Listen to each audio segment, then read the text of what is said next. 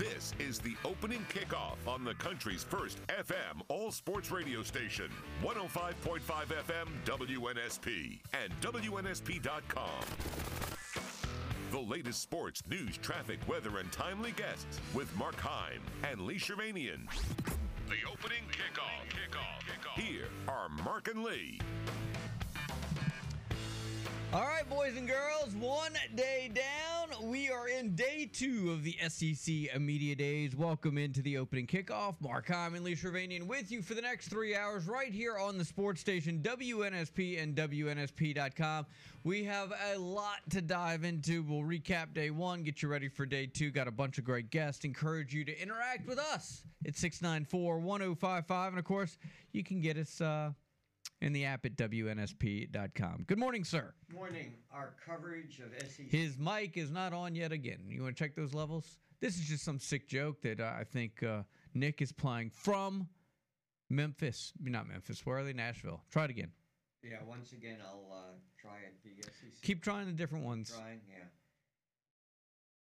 How we doing, Nathan? Apparently his levels are good, but, you know, this might be something we should try doing, I don't know, before the show starts. Listen to you coming in with some suggestions. There you go. All right. That's a first. All right.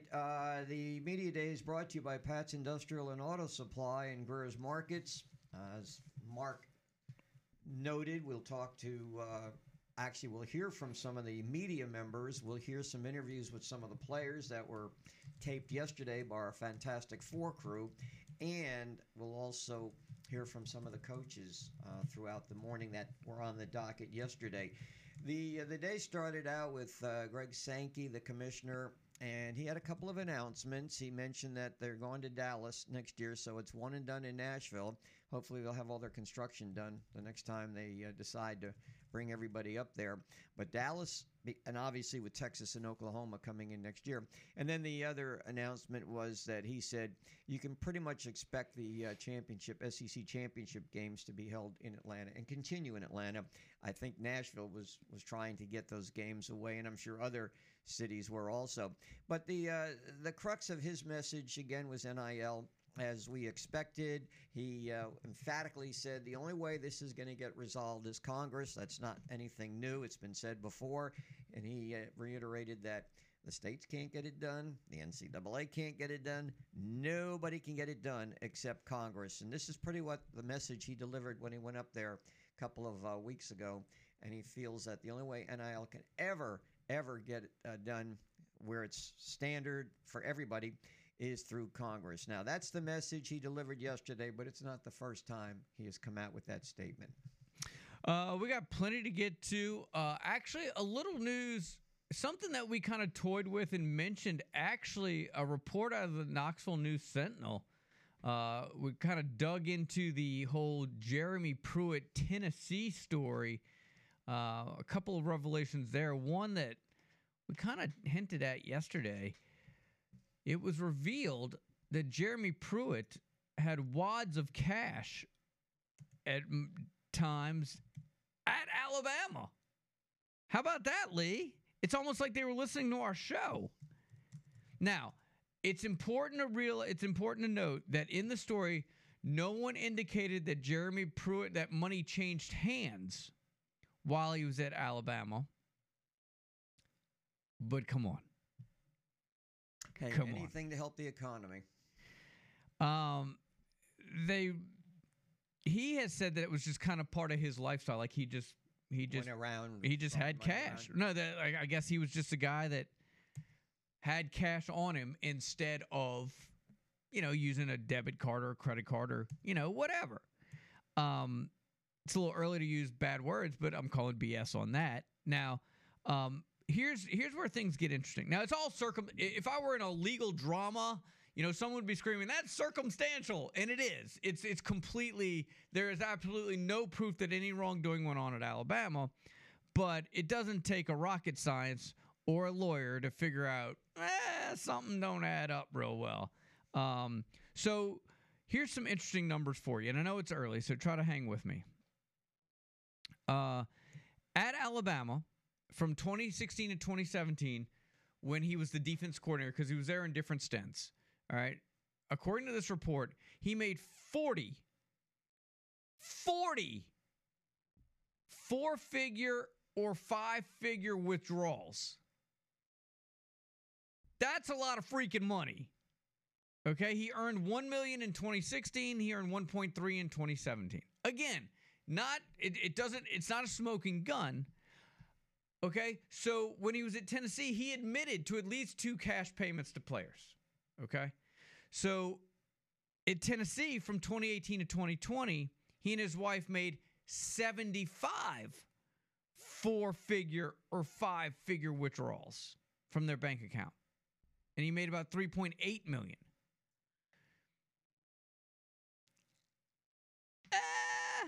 What do you think, Lee? It's nice to have cash on hand. That's what I like to say. I used to carry cash instead of a credit card, but never to the degree that he did. Maybe $15, maybe $20. Maybe you weren't paying random kids, 18-year-old kids, to come hang with you. I wasn't paying anybody. I just had very, very few dollars, but I was back before I really got into the credit card, I used to go with cash. Now I don't. That's great. I would say that it's probably a good thing that Nick Saban didn't hire Jeremy Pruitt at this point. Yeah. I would say that could have lent itself to a lot of controversy and given reporters around the state a lot more to chew on. You know, this kind of reminds me of the whole Cam Newton case. Remember how, like, there was a bag man and Mississippi State offered him money, but he went to Auburn for free, and you're like, come on. I love that term, bag man. And this kind of has that same feel. You're like, come on. He made all those withdrawals, and he was what? Just going to Walmart and saying, honey, here, pay in cash today? Nobody robbed him. Nobody held him up with that kind of money, if anybody knew about it. Yeah, where are the Pruitts now, man? This man's a mark. That's a target. That's a moving target with all that cash on him. This is totally irrelevant from what you're talking about, but I just remember when Jeremy Pruitt came down here for the First and 10 Club, Mark, told one of the funniest stories that I've ever been exposed to. When he was working for Saban, I think he was a grad assistant or something along those lines. He wasn't yet the defensive coordinator, and he was sent down here to basically, I'm going to say spy on McCarron, but to kind of park in front of his house or on his street and let the coaches know if anybody else was recruiting him or if any other coaches were in the area. And he was there like a full week, and he was just eyeing what was going on, making sure that if any other coaches came, that his job was to call back to Tuscaloosa and let Nick Saban's staff know if anybody else was recruiting AJ. And as it turned out, on the final day, he got out of his car and walked up to the door, rang the doorbell, found out it was the wrong house. He had us in stitches on that, because you could imagine working for Nick Saban, and for a full week, you're basically the spy, and you're looking at the wrong house. Luckily, the other assistant coaches, he said, didn't tell on him, and he got away with it. Yeah, that's unfortunate. That's your boy.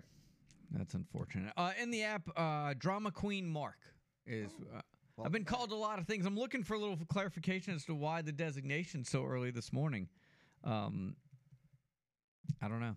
I don't think it's a stretch to assume that Jeremy Pruitt, that Knoxville was the first stop in which cash traded hands. How about Georgia? Anything up there? Not today. Not that I have to report. Well, we have a guy coming on from Georgia. You might want to throw that in his lap.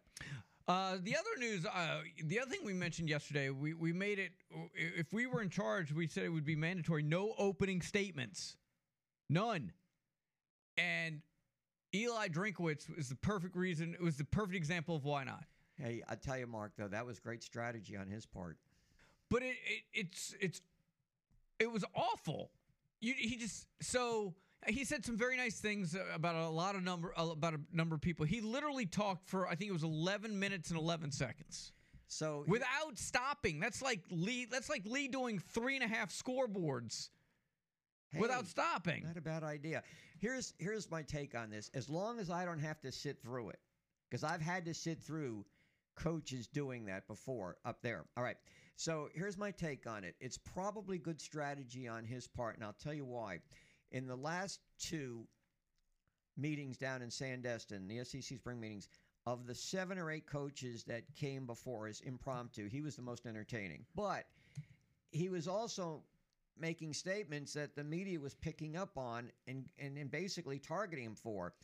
This past year, it was about his son-in-law, the pediatrician, was making less money than whoever.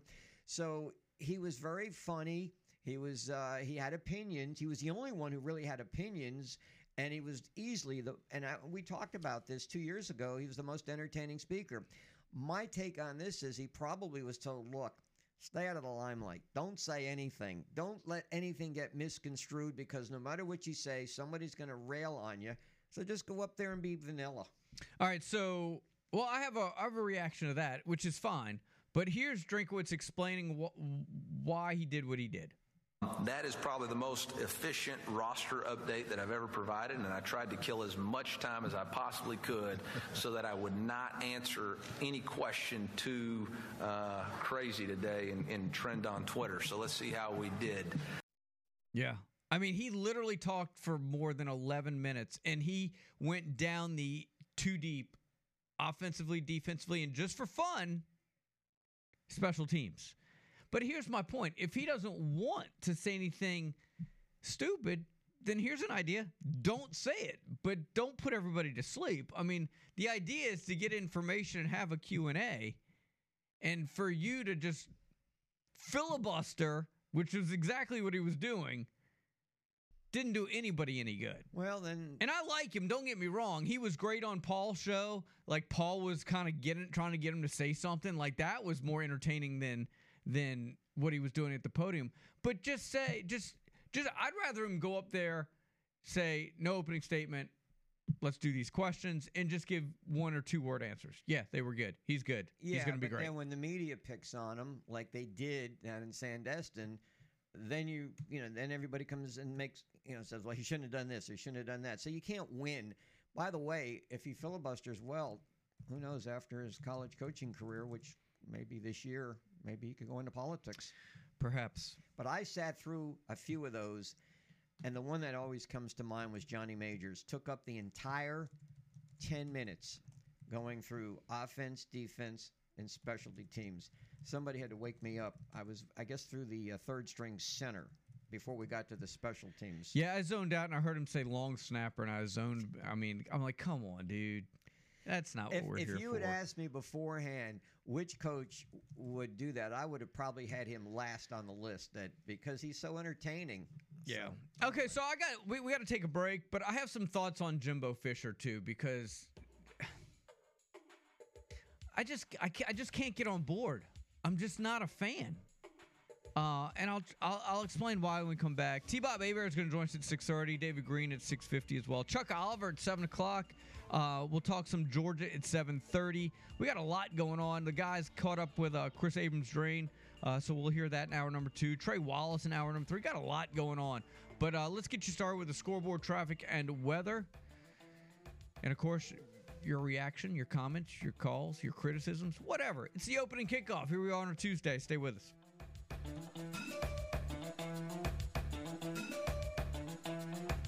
This is Mayor Sandy Stimson. You're listening to Sports Radio 105.5 FM WNSP.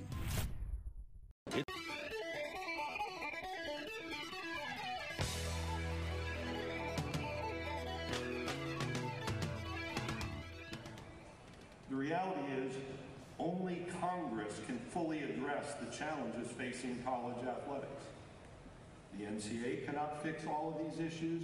The courts cannot resolve all of these issues. The states cannot resolve all of these issues, nor can the conferences. Whether congressional action is achievable is a matter of debate. Well, there you have it. From the guy. Boy, he went on for a long time, too. Yeah, well, he gets like state of the SEC. And you know what? And now between now and Thursday, he'll make the rounds of most of the radio stations up there. They'll schedule him for morning, afternoon shows. So he doesn't leave. He sticks around, as far as I know. At least he has in the past. And he'll be a frequent guest. But he had a message to deliver. And as you and I had really talked about yesterday, NIL would be right out there at the forefront. Do you guys so I was listening to Jimbo, or trying to, because he's talking a mile a minute. But I don't know if uneasy is the right word. I feel like he tries to, I don't even know what the right word is. He tries to, certainly he tries to correct the person asking the question. He did that at least 3 times, where somebody asked him a question, and he pointed out that whatever the guy asked was inaccurate, right? And then tries, I don't know, he gets really uneasy with the NIL questions and the hot seat questions, I feel like. He gets very defensive. Well, but he tries to come off as, oh, gosh, darn, it's no big deal. Yeah, go ahead, fire questions in at me. But I don't know, I get a weird vibe from Jimbo Fisher. The way I read into the Texas A&M deal is this. They had one of the worst offenses last year. Jimbo's resume has always been about being an offensive-minded coach. So somewhere along the line, maybe Big Booster said, go out and get an offensive coordinator. Now, as you know, Jimbo's been calling plays forever. So he hires Bobby Petrino, a controversial figure in his own right. So many of the questions yesterday were directed at Jimbo. Are you calling the plays? Is Petrino? How much authority? Here's the way I look into this, Mark.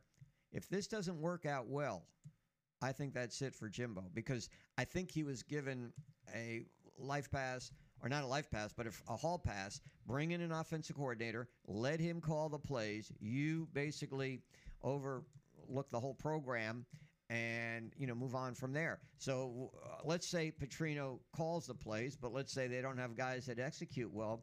So what happens down the stretch? I mean, if they don't, there are many who think that A&M is going to be very good this year. They're going to vastly improve from their terrible season of last year.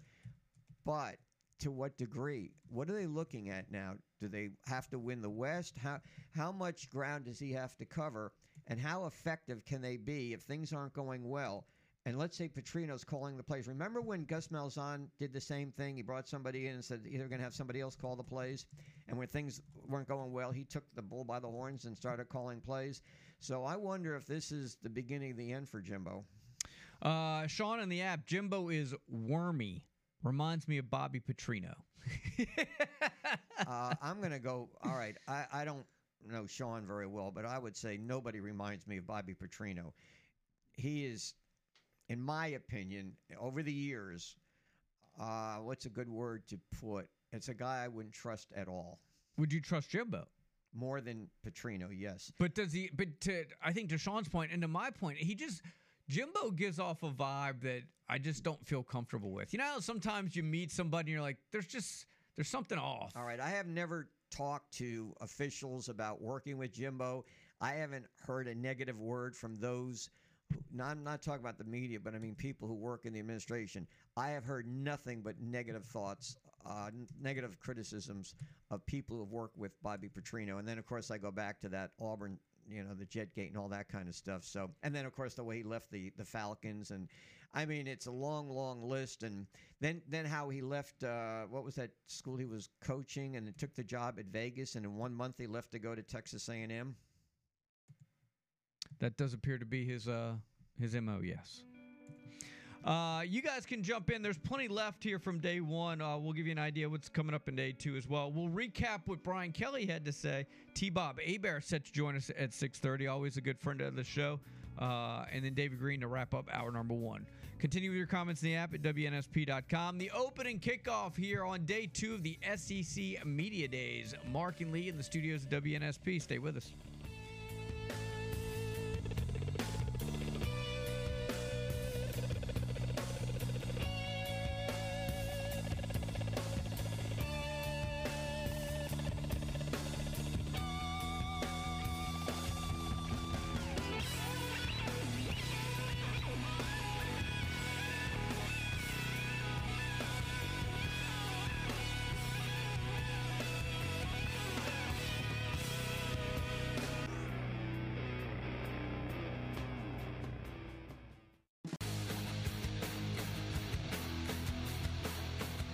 Yeah, I was asked that question earlier. Look, Alabama and Georgia are the benchmark for what we're looking for. And what is that in particular? It's consistency in performance year in, year out. We did it one time. So we're not in that conversation at this point. So what we're hoping that it catapults us to is a more consistent football program that is competing for championships year in and year out. 6:33, welcome back in. That's LSU coach Brian Kelly, who took the podium yesterday at SEC Media Days. Welcome back in, the opening kickoff. Mark Lee in the studios of WNSP. Let's get up to there we go. Let's get up to Nashville now. A good friend of ours, 104.5 ESPN Radio in Baton Rouge, former LSU Tiger in his own right, T-Bob Hebert. Good morning, T-Bob. How you doing this morning? Yo, what's up, boys? Doing well. Have you ready for another excellent day of media days? Have you taken Nashville by storm? Have you spread your wings? No, yes, somewhat. It's, I'm getting a bit older, 34 now, so it's like I was telling my producer. He was like, "You don't look that hungover." And I was like, yeah, well, because, we've been getting drunk. We have been having a great time. But then, 11 o'clock, I've actually been going to bed. So, we all got to grow up sometime, guys. What did Brian Kelly say yesterday that you didn't already know? Ooh, okay, that's an interesting way to frame it. I just assumed you were going to ask my favorite thing. Go ahead. Go with your favorite thing. Well, no. I think you asked the more interesting question because – I don't know that I necessarily learned anything yesterday, but what I was reminded of is just how much I love Brian Kelly's perspective when you get him to really have to sit down and answer these questions and kind of buckle down on his philosophies and his process. Even that clip that you just played coming in, I think it's absolutely fantastic. And it's representative of the very clear eyes through which he sees his football program, right? And where he wants it to be, where it is, and where it's going. So really, it's weird. I don't like you said, there were no revelatory insights, but I loved his entire press conference beginning to end. So I asked this question yesterday to Matt Moscona. He comes in last year, cupboard, I guess, was somewhat bare, does a great job, wins the SEC West. Is it possible, as he maintains consistency, is it possible there could be slippage this year? Well, define slippage. Not winning the West? Right. Because that's where defining slippage, yes, absolutely. Alabama's very good. Like you said, they did it one time. It's no guarantee. You got to go to Tuscaloosa this season. It's an Alabama football team that, while there are question marks, you still know top to bottom they're quite literally the most talented roster in the entire country. A lot of people think that Nick Saban's comments, bringing Tyler Bugner, is a huge commentary against the quarterback room, and maybe they're right.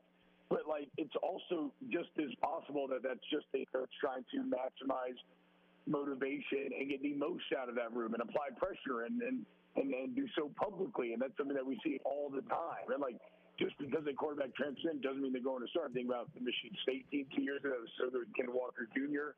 They brought in Temple's all-time leading passer, Peyton Thorne, ends up retaining his starting job. You think about Ole Miss. They bring in Spencer Sanders this year, big team Oklahoma State. Jackson Dart.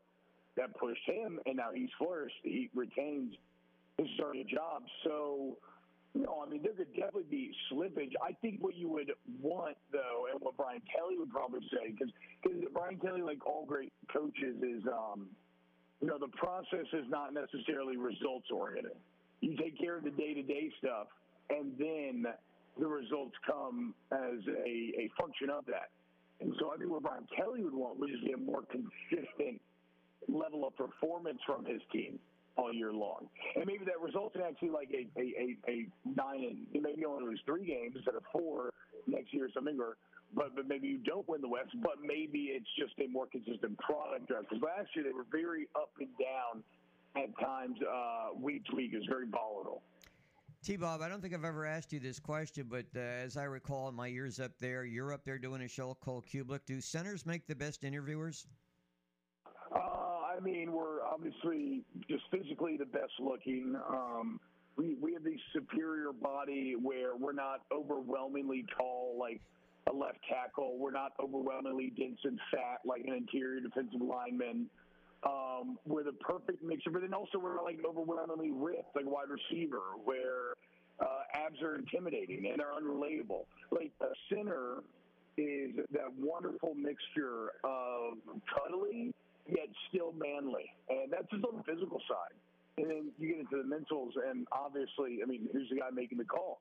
Who's the leader of the group? I believe that every person wants a partner who can lead and take charge of a situation. So, yes, both physically and mentally, Lee, I'm glad you feel very passionate about this. I'm glad you gave me a chance to expound upon this. Yes, it's quite. I mean, it's not even particularly close in terms of the most desirable spousal partner on the football field. T-Bob Hebert is our guest here on WNSP. And you know the other thing, too, while we're talking about the center position, would football not be better off if the center sneak were indeed legal? We used to do it all the time as kids. Let's bring the center sneak out. Let's do it. Okay, so this is my memory of that as kids, and I wonder, is this still the rule? It was like if the ball touched the quarterback's hands, that the center could then run with it. Is that where y'all used to play as well? That's as I remember it. Yes, that seems to be a correct assessment of the rules. I mean, there's got to be some creative way to make that work functionally. I know they've done some things in the past, maybe where the quarterback's kind of reached around and handed it off. Yeah. But, I mean, look, the bottom line is I do feel what you're getting at here, Mark, and that's just big man touchdowns. And for too long, big man touchdowns have been hidden behind a left tackle paywall. Quite literally, the rule book is conspired against the poor interior offensive linemen to deny them the glory of crossing that threshold with the ball in their hand. All right, let me ask you this. Nashville, known for country music. If you were out at night, and I'm not saying you were, but if you were, and you were at a karaoke bar, what would be your choice to get up there and sing country-wise? What would be your song? So this is a little niche, but there's a song when a cowboy trades his spurs for wings, and it's a very funny song and it's a very good song, but it wasn't like a radio song. It comes from this Netflix Coen Brothers collection of Western short stories made I think like 5 years ago. It's called the Ballad of Buster Scruggs. I saw some of that. I would say to look up when a cowboy trades his spurs for wings. That's one of my favorites. I saw some of that. I didn't see the whole 5-parter, but I think I sat through about 3 episodes of that. All right. I loved it, dude. Was Missouri coach Eli Drinkwitz your favorite to listen to? Yeah, I mean, Drink's got a forceful personality. Like, you talk to all, like, the XP Network people who deal with him constantly, you know, and who are really in those relationships, and Drink is just a fan favorite, dude. He doesn't pull back. And, I mean, you think about Mizzou was so sneaky good last year. They absolutely, I know this is a dangerous loss for them, but they absolutely should have been 4-4 last year. Like, the Auburn loss was a complete, like, 1 in a million. You have to find a way to lose that game. And then you think about how they played Georgia, and this is where maybe the logic does get very faulty, but you're like, wow, I mean, this was almost a Mizzou team that was 5-3 with a Georgia win. So I don't know. I still struggle to heap expectation on Mizzou, but it does feel like maybe they're potentially in a better spot, if Drink's in a better spot than it kind of feels like maybe outside looking in. And I think Mizzou obviously maybe feels a bit of that too as they extended it in the offseason. I felt like yesterday he should have embraced Coach Eli, right? Like, so he does the whole filibuster thing, so he doesn't say anything that's going to wind up going viral. And man, we're hearing about the too deep depth chart, and we're hearing about special teams, and people are trying to stay awake. And then he tells us why he did what he did. But man spoke for nearly 12 straight minutes without a break. As you know, in radio, only certain centers can do that. I don't embrace your role, man. You're Eli Drinkwitz. I mean, I know South Carolina has. I mean, you're not exactly the first team people are talking about in the SEC East. So just embrace it, right? Yeah, I mean, look, I don't think I've ever. I mean, to your point, I don't think I've ever seen one of those filibusters where people feel like, "Wow, I'm glad that I sat through that." Yeah. It's such an obvious technique to just cut down on questioning time and everything else, which is interesting to me because I don't feel like the questions are that particularly hard to answer. Like, if you want textbook and how to handle it, go look at what Brian Kelly did yesterday. Like, even when he was asked about the Northwestern Pat Fitzgerald situation, he started by saying, I know Pat, and I'm not sure he does, your family, blah, blah. And then they said, but look, as the head coach, you have to know what's going on within your program. And that's like Jeremy Pruitt and everything there. And he's like, well, I'm not read up on it, but, I know that it has to be adjudicated. And I know the detail that goes into that process, and I'm sure they adjudicate it, but I can't speak on it, so I didn't read about it. So it's like, just I don't like this idea of not wanting to go viral. I don't think it's particularly hard. So yeah. I don't understand the filibuster. I agree. So, if you were in charge of Texas A&M, let's say you're the AD or the president, would you rather have Fisher calling plays or Petrino calling plays? I mean, I guess at this point, it's like by default Petrino, right? But it is interesting. Bobby Petrino didn't have a stellar offense last year. Like, he was middle of the pack to, right, I think below middle of the pack on the FCS. Like, he had a very good game against Arkansas. But it's not like you are getting some hot up-and-comer who people have just a ton of confidence in. But look, after last year, Jimbo, dude, here's the deal with A&M. A&M, if you want to talk about, okay, how do you take a team that has as much talent as A&M has and have it go so badly that they end up last, definitely Jimbo Fisher's philosophy is one of the ingredients in that how did this happen autopsy. Because it is old, it is outdated, and that's why Petrino, if you're an A&M fan, that would be pretty good in the modern era. But on top of that, I mean, they had a revolving door at quarterback. Right? They had a young offensive line that also dealt with a lot of injuries. Like, that's how these things go awry. Not many teams do well when you play three different quarterbacks, and then you end up landing on a true freshman. Now, the flip side of that is, true freshman is very talented. He looked like he started to figure things out at the end of the year, as did the rest of the team. And so now, the opposite is the case, where you enter the season with a lot of stability. You still have the great defense. You return the entire offensive line. You lose A-Chain returns, but you still got a nice, so you got Muhammad. Like, you got kind of regular. So I think that it is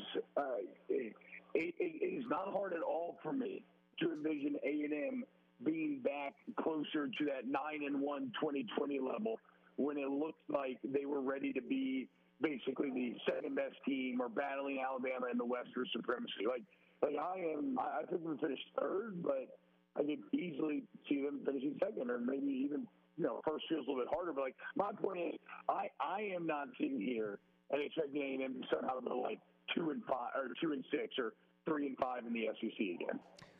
T-Bob, we appreciate, before we let you go, no pressure, but if you feel like you need to take us out on this break, we encourage you to do so. Well, look, I'll be your local correspondent here live in Nashville. Now, I'm not a very good local correspondent, boys, to be completely honest. My show starts at 14 minutes. I don't even know what teams are showing up today. So, more Martin Lee coming up next. Later, boys. Thank you, T-Bob. Later, y'all.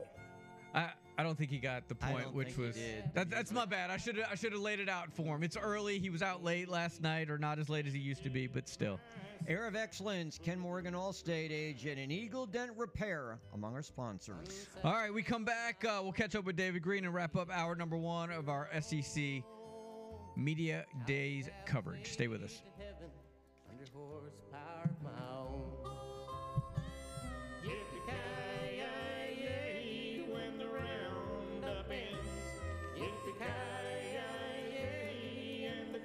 Hey, this is AJ McCarron, and you're listening to WNSP.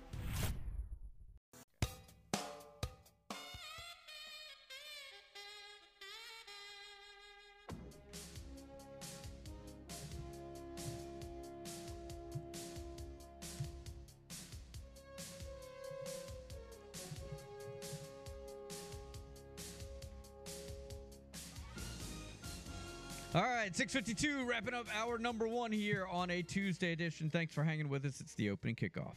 This is day 2 of the SEC Media Days. Among our sponsors, Ward International Trucks, LNS Air Conditioning, Rich's Car Wash, and the Greene and Phillips Injury Law Firm. And to that, David Greene joins us this morning. David, welcome to the show. Good morning. How are you today? Good morning, fellas. Doing well. How are y'all? You know, you can't go a day or two, and luckily it's not in this area now, but listening to the news yesterday about some tragedies with these flash flooding in other states around the nation. So I thought I would ask you, with obviously with thunderstorms, lightning, flash flooding, and so forth, what can you advise people to do, especially on the roadway this summer? You know, I tell you what, we were coming back this past weekend from Birmingham. I'd been up there taking Jay and getting him settled in to Birmingham and getting ready for school up there. And on the way back, we had one of these, these storms that blew up, and it made me think about it. I couldn't help but think about it because it was such a big event. Folks just really, some people really know what to do. Other people do not know what to do when you have these flash floods and storms. I know we had one. We were probably around the Saraland exit, headed back in from Saraland about the Pritchard area, and gosh, you had wind blowing, you had rain, you had people going everywhere, and you literally just could not see. And so you had people that started pulling off the roadway with their flashers. But I think it's important just to slow down, use your safety equipment. We have the hazard lights on all our cars. Very important to slow down and pay attention. And then one person did not do that. They went a little too fast. They went blowing by us and wound up upside down. I'm not sure what happened with those folks because we got caught in the traffic so badly. But, just really slowing down, paying attention to what's going on. One of the things, too, is just to, watch the radar on your phone. Most everyone has a phone these days. And, Lee, I think you even have a new cell phone, don't you? Don't you have a new iPhone? I do. Yes, I do. Thank you. Yes. And so, get your radar out before you take your trip. So just look at what's going on, monitor your surroundings, pay attention to what's up ahead. Very important. It can save your life. All right. While we're talking about this, I was thinking, and again, it's unfortunate that tragedies are occurring. What about in a catastrophic situation? Tornadoes, hurricanes. I guess we could go on and on. But do you ever get cases coming to you about lawsuits over catastrophic? Can you do anything about it, or you just have to accept it? Well, I guess you're talking about maybe at least maybe like an insurance claim or something of that nature. If you've got damage to your home or car or something of that nature. But yes, we do. We see those. Sometimes insurance companies don't do the right thing. Ultimately, many of them do. But you have situations where you have to get someone involved. But important just to note that you need to monitor, look at your insurance policy, talk to a lawyer, talk to a local lawyer, and get the advice that you need if you've got a situation where folks are just simply not paying. So, David, if they want to talk to a local attorney named David Greene, how do they get in touch with you? It's very simple. You can come by 51 North Florida Street here in Mobile. That's our headquarters. We also have an office in Birmingham that Ben Warren runs. You go 4th Avenue North, the Forbes building. Ben and Cody run that office. And stop by and see them, or go to greenphillips.com. And we have a lot of information there that's helpful to you. Glad to talk to you anytime. Hey, David, thank you so much for all you do, man. We really do appreciate it. All right, guys. God bless. Have a great day. Coming up, Chuck Oliver is going to join us at 7 o'clock.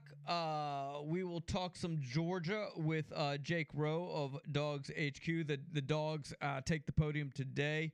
We'll have some Chick-fil-A for you in hour number 2 as well. And the guys up there got a chance to catch up with Chris Abrams-Drain, so you'll hear part of that interview. So it's a busy hour number 2. For those that aren't aware, it's Vanderbilt today. We start earlier today than we did yesterday. They started about 9 o'clock. It's Vanderbilt first, then Georgia at 10:30.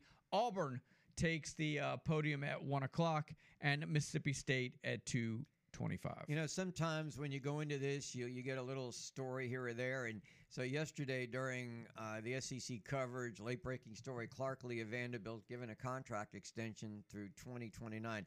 Got to tell you, Mark, when I was down in Sandestin, he's a very impressive speaker. He really is. The guy, optimism flows from him. They finished 5-7 last year. And, of course, when you think of Vanderbilt, you don't think much is going to happen for sure. They are actually the first SEC game this year in a sense that they open up with Hawaii a week before everybody else does. But it was I think it was about a year ago, that said, and he didn't give so much a timetable, or maybe he did, that we're going to be very relevant and be I don't know if he used the word powerhouse, but he kind of stipulated that given time, he's going to have that Vanderbilt program on the rise. Problem they face, though, like many other programs, when they get somebody pretty good in that program, they leave, transfer. They had a couple of guys last year that were pretty good, transfer, let's go to another program. We spent a little time, and we'll get back to this, Jeremy Pruitt report by the Knoxville News Sentinel saying that Jeremy Pruitt had wads of cash with him at Alabama, much like he did at Tennessee. Important to point out that in that report, nowhere does it indicate that cash payments were made, but clearly parallels were made. I mean, it doesn't take a rocket scientist to figure out that the lifestyle that he was living in Knoxville was consistent, according to the documents obtained by that media outlet, to the one in Tuscaloosa. I compared it to the Cam Newton situation, right? Cam Newton, according to reports, was offered money at Mississippi State, didn't take that money, but went to Auburn for free. Yeah, okay. Jeremy Pruitt made all these 4-figure and 5-figure withdrawals in Knoxville, admitted to at least 2 cash payments, had plenty of the same type of cash withdrawals in Tuscaloosa, but didn't. Yeah, okay. Okay. We'll play that game if you want. You guys can jump in on that. We'll talk about it later. Hour number 2, Chuck Oliver will kick things off. Stay with us. Our SEC Media Days coverage continues right here on the sports station, WNSP and WNSP.com.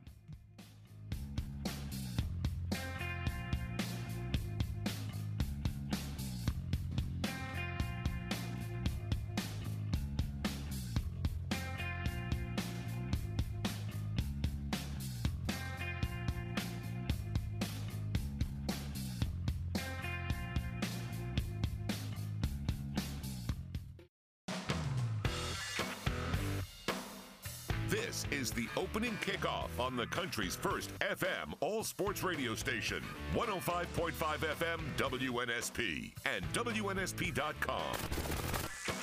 The latest sports, news, traffic, weather, and timely guests with Mark Heim and Lee Shervanian.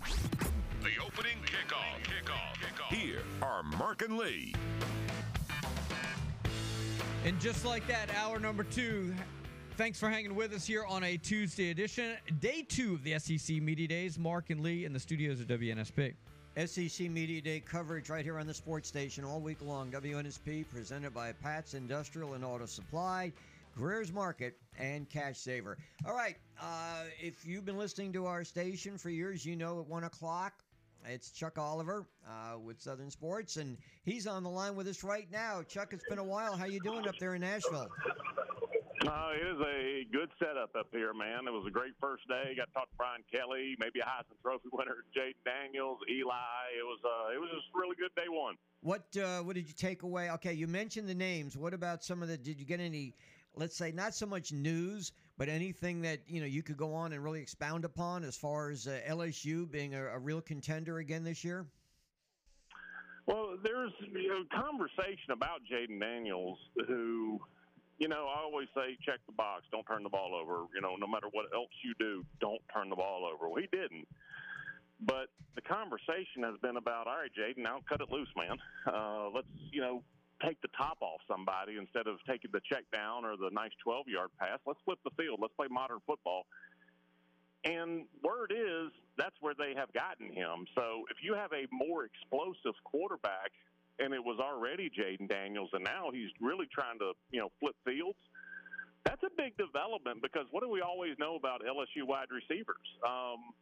They're all tall, long arms. They can jump. They can play big receiver jump ball in the end zone.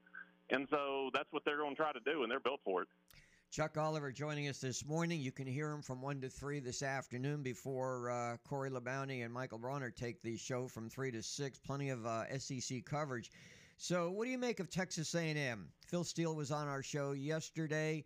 He says that they're going to be one of the most improved teams in the nation. Are you buying into that, Chuck? I am. Now, they've got some work to do. I mean, they were 5-win team last year. So if you win 3 more in a conference like the SEC, that's not nothing. If you look at how their run defense was last year, that is horrible. There were some Saturday, Auburn was one of them, where there was no reason to do anything else against Texas A&M. And you're like, all right, well, how do you make that much? Their offensive line was maybe the worst unit on the team last year.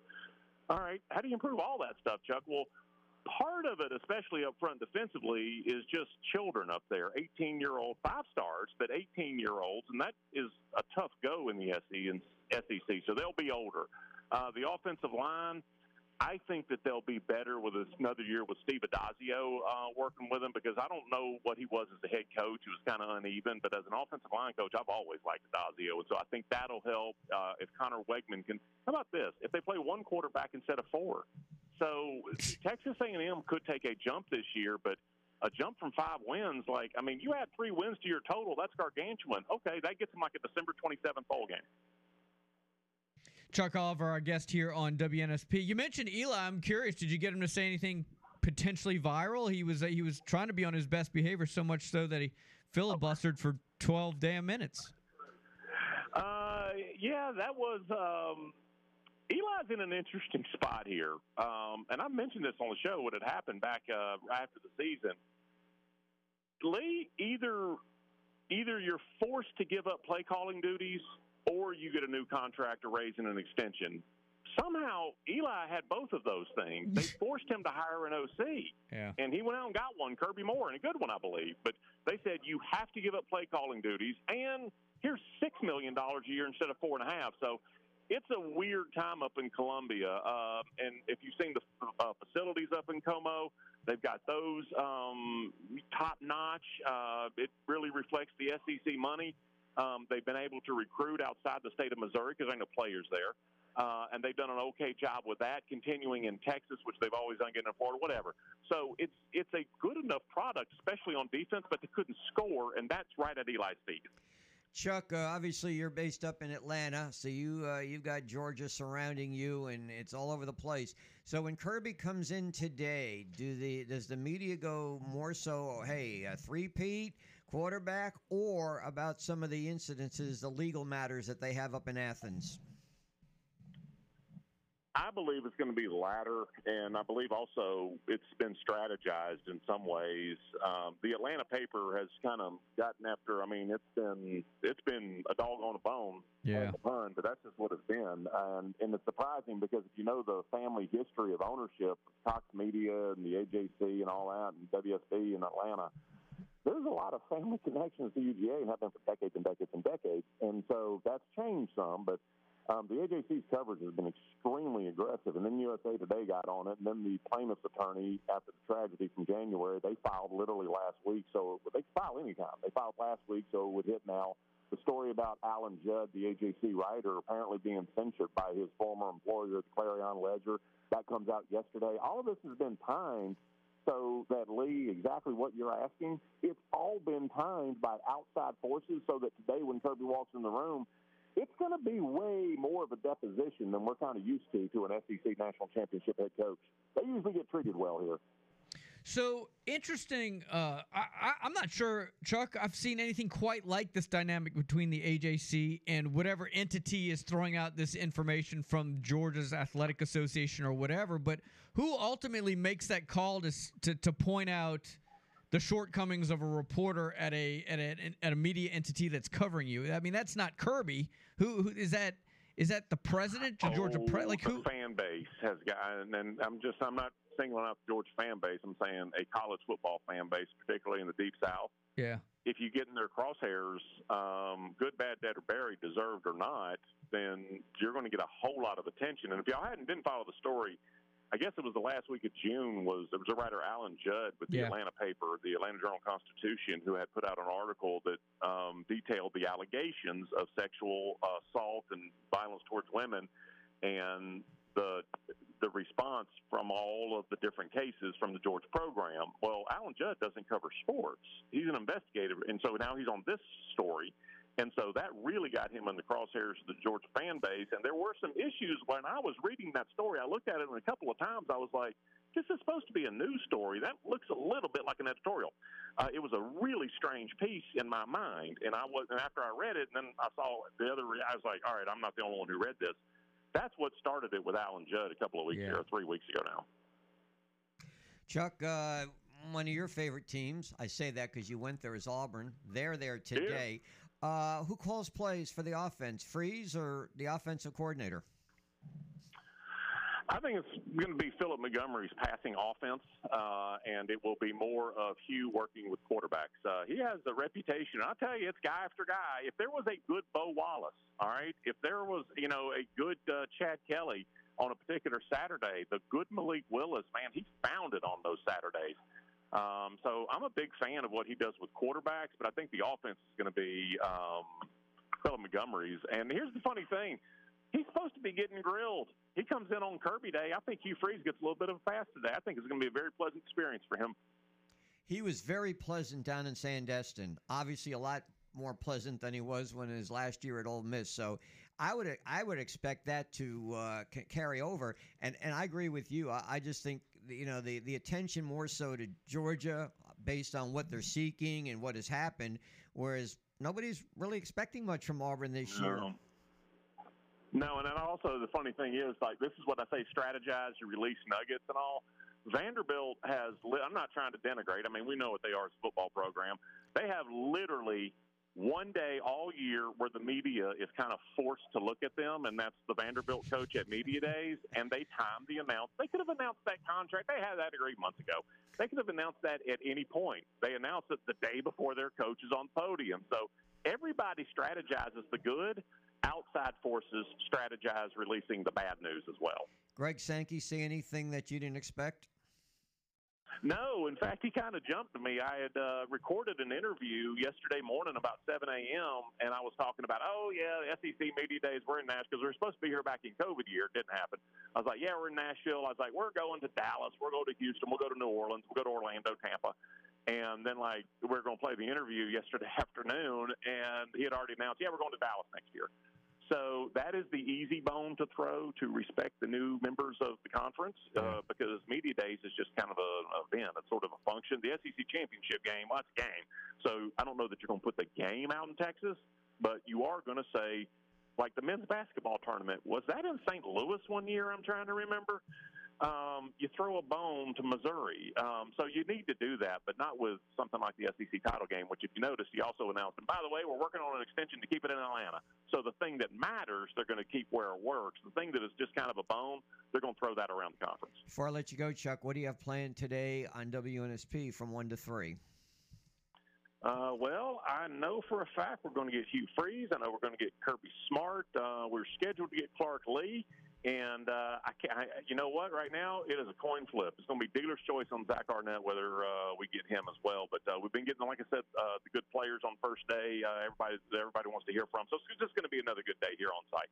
Hey, Chuck, thanks for getting up early with us, man. Always good to catch up with you. We'll be listening today at 1. Have a great show. Anytime y'all want, brothers. Thank you. That's Chuck Oliver, ladies and gentlemen. All right, here comes your scoreboard, your traffic, and your weather. We'll catch up with the fine folks over at LCM Motorcars as well. And Jake Rowe of Dogs HQ covers Georgia. He's going to join us at 7:30 or so. We'll talk about the Bulldogs and what to expect today.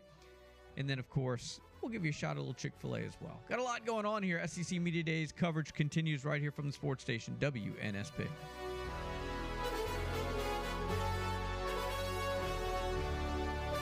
Hi, this is Jake Peavy, MLB pitcher and Mobile, Alabama native. You're listening to 105.5 WNSP.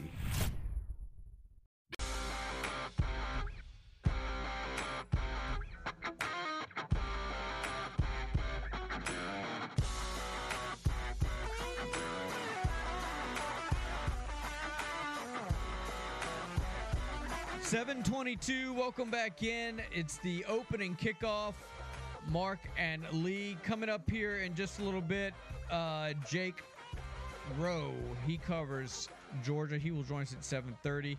We'll also hear a little bit from Chris Abrams-Drain, the afternoon guys caught up with him yesterday. You'll hear some of that interview. But it's now time to talk to our good friend Dave McCrary over at LCM Motorcars, lcmmotorcars.com. He joins us here on WNSP. Good morning, sir. How are things? Good morning, man. You hung up on me. I'm getting Lee to retrain you. That's right. Well, that's what happens when you take a day off, man. You just kind of you have to get back into the swing of things. But apparently, I missed a bunch because, as always, not only do you have a bunch of whole new inventory, but it meets a certain criteria. We do. I was just this morning when you texted me about the phone call, I was just adding them up. We've got over 50 vehicles under $20,000.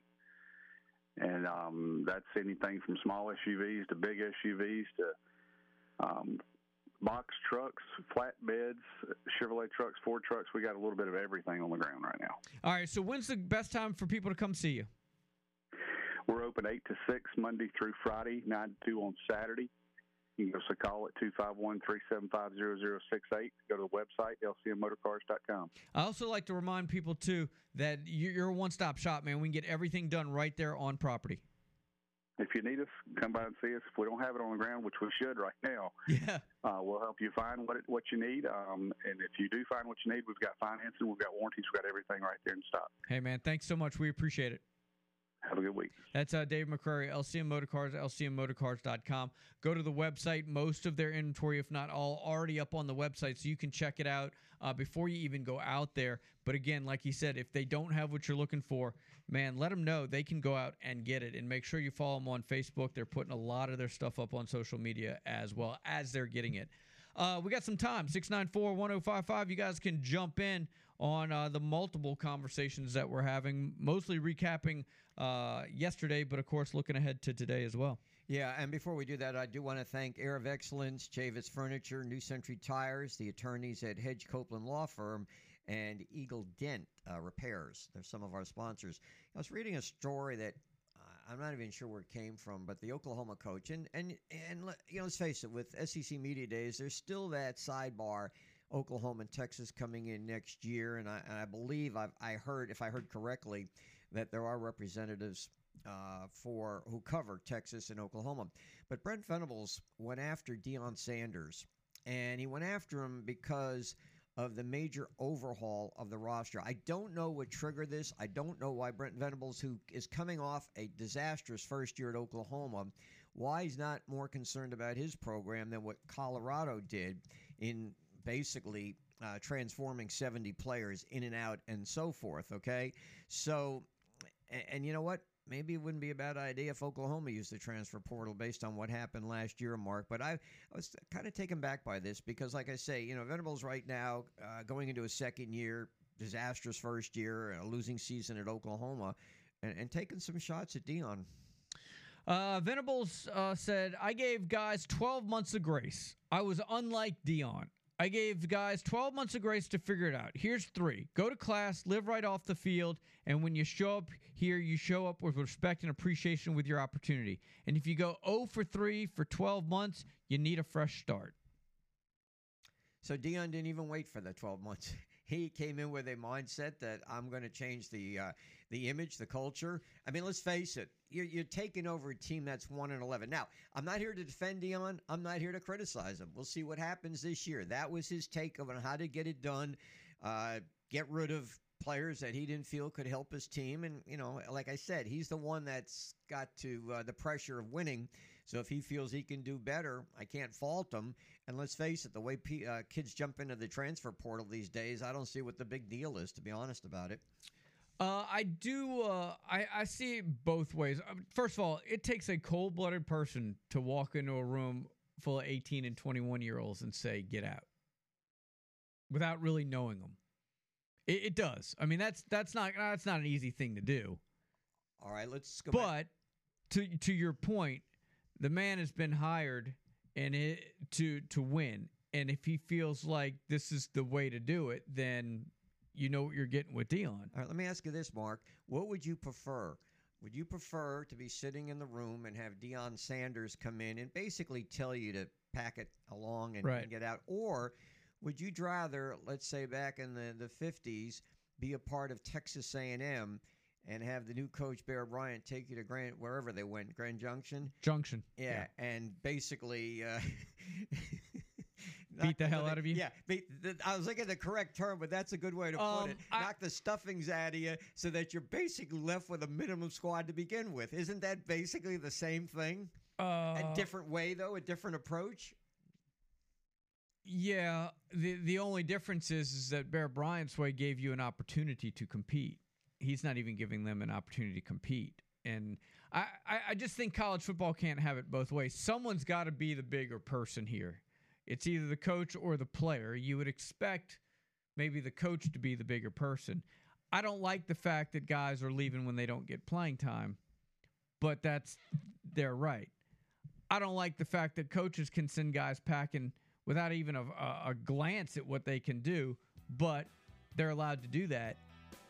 Well, I don't know this for a fact, but I'm assuming that he must have watched some game film to see what he's got. I mean, maybe he didn't, maybe he did. But anyway, it's going to continue, not to that degree. But I bring that up because Auburn today, they're on the docket, and they had the second most transformation of the roster. All right, we come back. We'll catch up with Jake Rowe of Dogs HQ. Stay with us right here on the sports station, WNSP.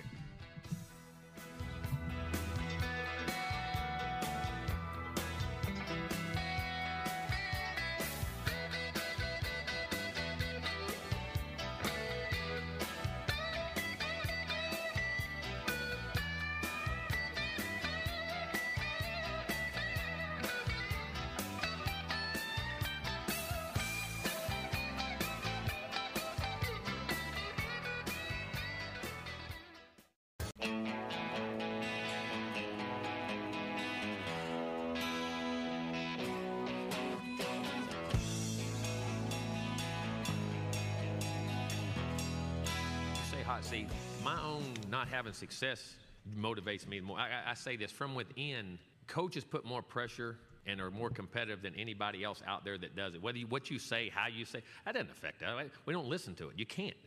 Those are things that don't matter. We know what we have to do and how we have to do it. But if you want to have success for your players, 2, the people who work for you, and 3, your fans. That's Jimbo Fisher, ladies and gentlemen. Welcome back in the opening kickoff. Mark and Lee. It's day 2 of SEC Media Days.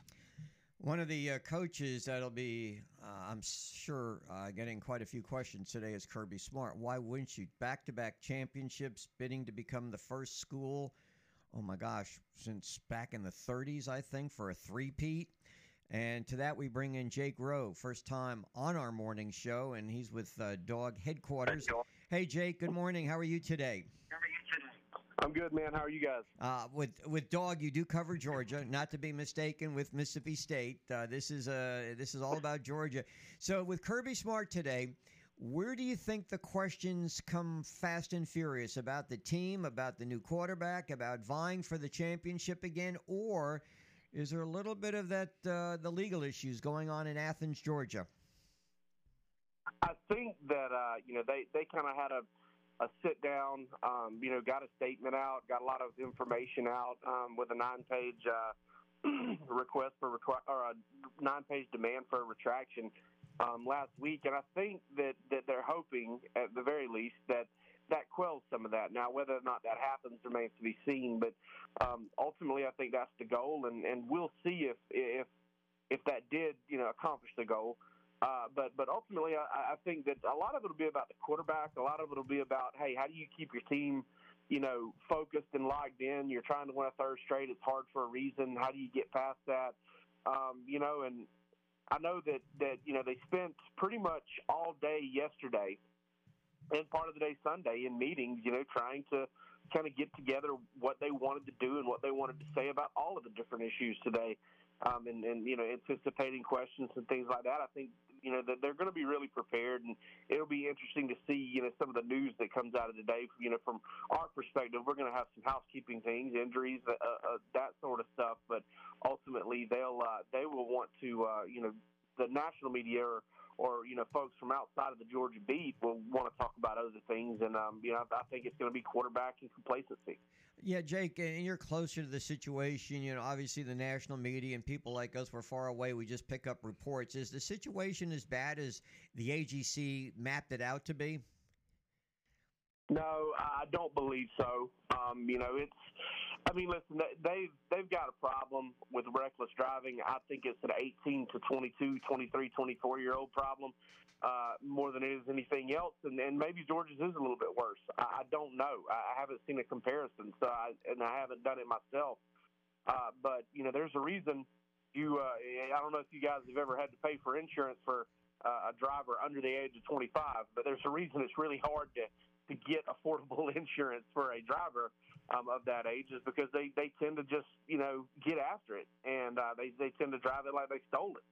And Georgia's got some players that have done that. They've had some big-time speeding and reckless driving things, and I think that was accurately reported and well done. But, when the stuff started coming up about sexual assault and, other things like that, permissive culture in that regard, I think that got a little too far out of the skis there, and I think we've learned that here in the past few weeks. Talking with Jake Rowe from Dog HQ. So you mentioned about the quarterback, and apparently it's Carson Beck's job to lose, but it's my understanding he's been there how many years now? And that's what really surprises me, that in this day and age of the transfer portal and in this day and age of quarterbacks coming and going in Georgia, he's stayed there, 3 or 4 years now? Yeah, he's going into his fourth season with the team. The first one was the 2020 COVID season, and not only did he not get to, basically enjoy the fruits of enrolling early, but he also did not get to, go through spring practice. He didn't get to, go through a traditional preseason camp, and then, Georgia had all of this stuff going on at quarterback, with Stetson Bennett, with J.T. Daniels, with Jamie Newman opting out, going into that season. There was so much that went on, and I think everybody kind of forgot that, this kid how long he had been around. And then, he had his chance in 2021. It didn't work out for him, as he had a chance UAB week after J.T. Daniels got banged up, and then Stetson took the job then and took it again when J.T. got hurt, and then, the rest is history as far as Stetson goes. But, now Carson Beck entering his fourth year, never started a game. You're right. That just doesn't happen. And on top of that, he's got a guy behind him entering his third year, having never started a game, and Brock Vandegrift, and a guy entering his second year, and Gunnar Stockton, who has yet to play a snap at Georgia. And like I said, for quarterbacks to stick around that long without starting a game, that is really rare indeed. Absolutely. No question. So, Jake, this Georgia team now, put your finger on it. How good are they? Are they good enough to win a third championship? Yeah, I think so. I think they're definitely talented enough to win one, but it's all good. I think this team is going to, go as far as, what's between their ears takes them. It's very, very tough to stay focused, to stay motivated, to stay driven. And I'm really interested to see if we get a little bit of insight on that today as far as the messaging goes and how Kirby Smart is going to kind of keep his team on track. Because, last year it was, hey, we're at Georgia, we're not going to be the hunted. We're going to do the hunting. So what's the message going to be this year? What's the tone? How's he going to set the tone? Because that was something that Georgia did a really good job of last year. And I think they may even be a little bit more talented this year, just in terms of top to bottom and at some of the most dynamic positions. But it's going to be about focus. It's going to be about execution. It's going to be about not beating themselves and continuing to do the things that's helped them win 2 national championships in a row. And that's not just by being the most talented team on the field. It's playing clean football and being a disciplined football team from week to week. So is Bowers the player that everybody wants to talk to today, the tight end from Georgia who gets a lot of publicity these days? Well, if you've never talked to him, you probably want to talk to him. If you've never had the chance to speak with him, then you probably think he's going to be a really interesting interview. He does not enjoy doing media, not a very talkative guy. I don't think he's going to give too many sound bites today. I think Cedric Van Pran, Georgia's third-year starter at center, is the guy that's probably going to be the better interview today. But, Brock Bowers is obviously a tremendous football player and a guy that's meant so much to Georgia during both of these national championship runs. I mean, he's been the primary offensive weapon, I would say, both years. So it'll be interesting to see, if he does have anything juicy or noteworthy to say today, because he normally does not. Do you think Kirby's going to have to defend his schedule this year that people have basically considered soft this year coming in? I mean, I don't think he'll have to. He may offer something in response to that. I mean, but Georgia had Oklahoma on the schedule. Georgia was set to go to Norman, Oklahoma this year, but the SEC expansion and Oklahoma coming over next year kind of changed that, because they wouldn't get that home away return trip. I'm sure TV had something to do with that and the rights there, but the SEC kind of made that go away, and it softened up the schedule, no doubt. But I don't know. He may have his own little comeback on it, but ultimately you kind of one of the things you run into when you're a really good football team, when you're one of the best teams in the league, when you're one of the best teams in the country, is it takes one of the best teams in the country off your schedule. You can't play yourself, and we'll see if anybody can kind of pop up, whether it's an Ole Miss or whether it's an Auburn or somebody, and pop up and be better than maybe we think they're going to be, and make the schedule a little tougher. I was going to ask you, obviously there are a lot of people out there who think Georgia will go undefeated. If there is a game that they possibly could lose on their schedule, which one would it be? A lot of people point to the Tennessee game, and I get it. That's November. That's in Neyland Stadium. That could be very tough. I think Ole Miss is going to be an interesting game. That'll be at home for Georgia. But just where it's at on the schedule and some of the bigger games that are going on around it, I think that's one that Georgia's going to have to look out for. Hey, man, we always appreciate it. Thank you so much for coming aboard. Tell folks how they can get all the coverage they need and more of the Georgia Bulldogs and everything going on at SEC Media Days. Yeah, if you're on Twitter, you can follow me at Jake M. Rowe. That's Jakem as in Mike, Rowe. And then you can also follow our Dogs HQ Twitter account. That's just straight up at Dogs, DAWGS HQ. And come on over to the website, dogshq.com. We've got a full staff of writers. We just added another guy here recently in Jeremy Johnson. Palmer Tom's covering the team. Rusty Mansell's one of the best insiders in the business. Jay Gruce, West Blankenship. We're on YouTube. We got a pretty big outfit, and we're growing fast. So would love everybody to come check us out. Hey, thanks for the time. Enjoy the day. All right, fellas. Yep. Jake Rowe, ladies and gentlemen. We're going to get you some Chick-fil-A coming back. Also, there's really no way to spend what was going on in Athens with the speeding and the racing. 18, 20 years old or not. It's not, I mean, come on. There's a problem there. There's a huge issue there, and someone's dead because of it. I don't know. It's a big problem. I do think all the off the field stuff is going to dominate the conversation.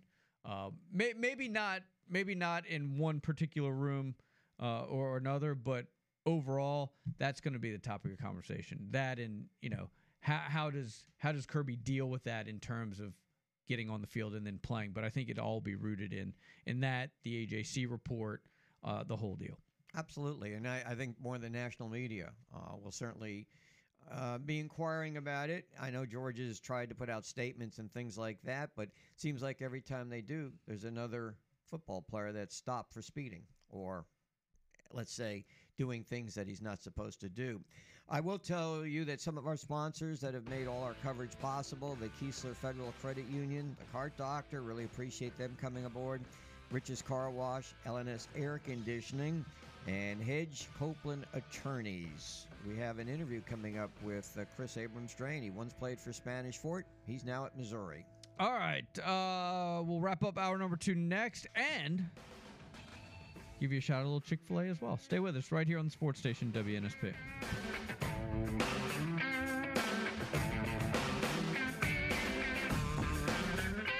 Hi, this is Dan Jennings with the Washington Nationals, and you're listening to WNSP Sports Radio 105.5.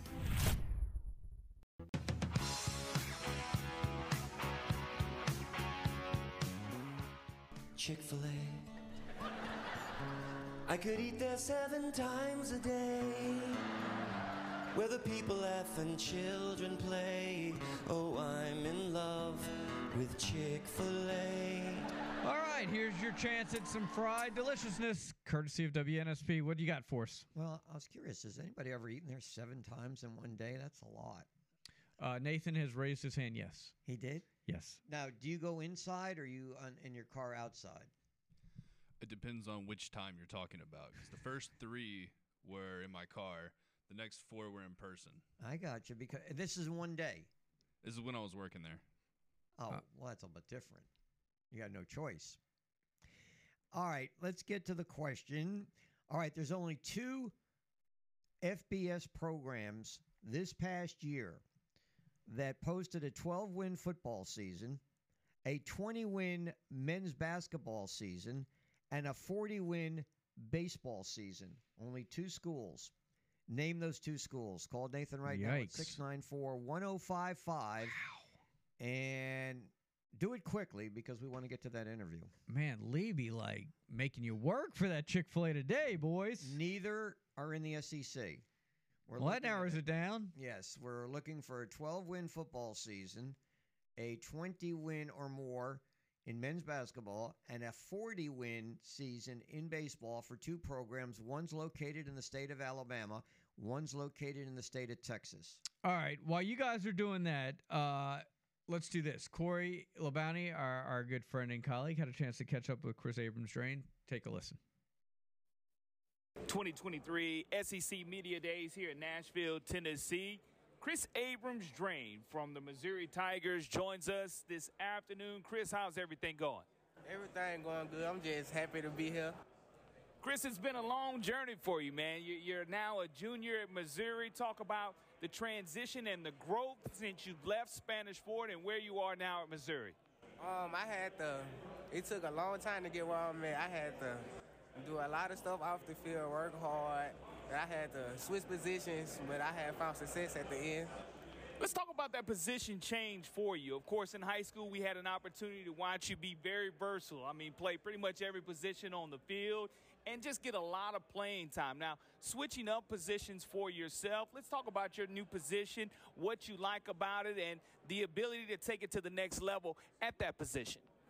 What I like about the position, DB, is you can be yourself and you can be on attack mode the whole game. You can be physical as you want to, and you don't have to think as much. And I feel like on the offensive side of the ball, you have to think way more than you do on the defense side of the ball.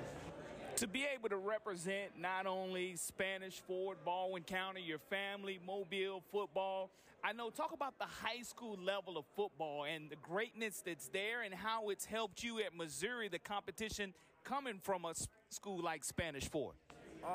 It helped me because everything we did, like in the off season in Spanish Fort, we kind of do the same things now. So I feel like they prepared us on the field wise, to compete with the best of the best. We're speaking with Chris Abrams-Drain. Chris, will there be any special teams action for you this year for the Missouri Tigers? Most definitely, I'll be playing special teams, probably 2 or 3.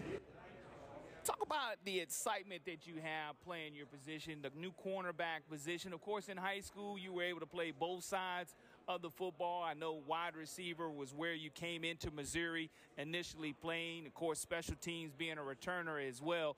But this Missouri Tigers team this season, I know that it's one that the excitement level from the Mizzou fans are interesting and second to none playing in the Zoo. What made you choose Missouri and kind of get out of your comfort zone and not be at Alabama or Auburn or Georgia and just find your own way at Missouri? It was the relationship I had with Coach Drink for one part, and I had a conversation with someone that's from Mobile, and he was like, he went somewhere far, and he had went to the NFL, and he said, it's keep like your focus level up, because if I was too close to home, I'd be trying to go home every weekend or something like that. So I feel like it just made me focus even more.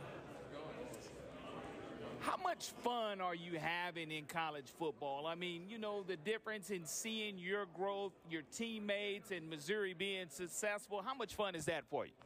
It's a lot of fun because I used to watch YouTubes of what college players do, and now I'm doing it every day. So I can't complain about it. I'm just happy to be here. Being a role model, I know that's something that you being a father as well, something that I know is really instilled in you, family values. And I know, how did that change your life, just knowing that you are a father figure and you are a role model to so many other young Missouri Tiger fans? I just feel like it changed my life for the better because I just can't be going out there doing anything. I have to be president. I just have to have a clean face everywhere I go, have to have right attitude to help more people who come from where I come from see that they can do exactly what I'm doing.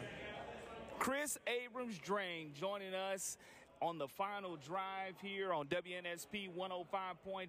Of course, he's one of the selections of Missouri coming and representing the Tigers here at SEC Media Day. You, along with Cedric Johnson from Ole Miss, another Mobile, Alabama. What is it about the Mobile Baldwin County players that just are seen worldwide on that big national map? What is it about that makes high school football so special and being seen, and then that next level from collegiately continuing to be seen? I feel like it's just from the situations we grow up in, like football is the easy part. So I feel like if football is the easy part, it's easy for us to give our all and do this because we could easily be doing something bad and going the wrong way in life. Chris Abrams-Drain joining us on the final drive. Chris, congratulations on the success that you've had so far representing yourself and the Missouri Tigers, and look forward to seeing you this 2023 season and really getting your shine on. Thank you for having me. MIZ. 7:54. Thanks to Corey, and a reminder that our WNSP folks will continue coverage of SEC Media Days today. In fact, things get started about an hour and 10 minutes. They start a little earlier today than they did yesterday. Yeah, and thanks to our title sponsors. We couldn't do it without Greer's Markets and Cash Saver, that beautiful location down there at St. Louis, the rooftop. Pat's Industrial and Auto Supply, appreciate them coming on. You know, I remember when Drain was, I guess he was a wide receiver at the time, a sophomore, Mark. Unbelievable, blazing speed, really came on the scene quickly. Eventually they moved him to quarterback, took him to the state, I believe it was the championship game, a little foggy in my memory on that, and then he got hurt, I think in the championship game, either junior or senior year. Just an outstanding athlete, and wish him the best. This year, not only is there the defensive back from Spanish Fort on Missouri, but also C.J. James, the transfer from Oregon, is on the Auburn team. And maybe eventually before we get into the season, we'll get him on. He transferred in from Oregon. I remember a conversation I had with his father. I had met on just touring around, and his dad told me that, you know, he was contemplating going NFL. This was before the draft, but it didn't quite work out that way. So anyway, we got at least two Spanish Fort defensive backs in the SEC that I'm aware of. You guys can jump in at 694-1055. We're going to be open for the next three segments. We spent a lot of time kind of recapping yesterday and also looking forward to today. But the Jeremy Pruitt stuff is something that continues to pop up. Yesterday, the Knoxville News-Sentinel did a story, thanks to some open records request. Jeremy Pruitt apparently carried wads of cash at Alabama, similar to what he did at Knoxville. Now, I've mentioned this a couple times. For those that are just joining us, I want to reiterate that nowhere in the report does it indicate that he was passing out any of that cash to anybody that wasn't supposed to be getting it. However, you can't help but put two and two together. And I know that's not exactly what Alabama fans want to hear, but there's some interesting information that came from those records, and there's a little math here. From 2016 to 2017, when he was the defensive coordinator, the Pruitts, he and his wife, made 40, counted 40, four-figure or five-figure withdrawals from their bank account. Okay? Now, that's what we call circumstantial. There's no suggestion there that they gave that money to anybody, all right? Here's the problem, though. From 2018 to 2020, when he was in Knoxville, Pruitt and his wife made 75 four-figure and five-figure cash withdrawals, okay? So basically, in 1 year, it was 40 at Alabama. In 2 years, it was 75. So it's roughly kind of the same number per year, give or take, right? And when he was in Knoxville, he's already admitted at least 2 cash payments. Those are the ones he admitted to. So all I'm saying is it's really not a stretch to think that maybe some of those cash withdrawals in Tuscaloosa were going to people that shouldn't have been getting them. I mean, common sense tells you, right? And we joked yesterday that, man, this probably isn't the first time he's done this, right? You just don't get to a place after years of coaching and be like all of a sudden, hey, honey, go to the ATM and grab me 4 figures worth of money because we got to pass it out in Chick-fil-A or McDonald's bags. I don't think anything will come of it. I'm wondering if anybody's going to ask Nick Saban about it, though. Tomorrow? Does he hit the podium tomorrow? Yeah, I think it's tomorrow morning. So you guys just chew on that. And if he is asked, how does he sidestep it? Yeah. Just say, hey, he's not on my staff now. Nathan did some quick math. That's 4 figures every 5 days that they were withdrawing money from. And look, he said that's his lifestyle. He pays for everything in cash. So maybe he does. And maybe it's a whole lot of nothing. But hey, Cam Newton got offered money to play at Mississippi State. He turned it down to go play for free at Auburn. He did pretty well for that, too. Auburn got their money's worth. You guys can... Oh, look at you. Hour number 3 is next. Stay with us.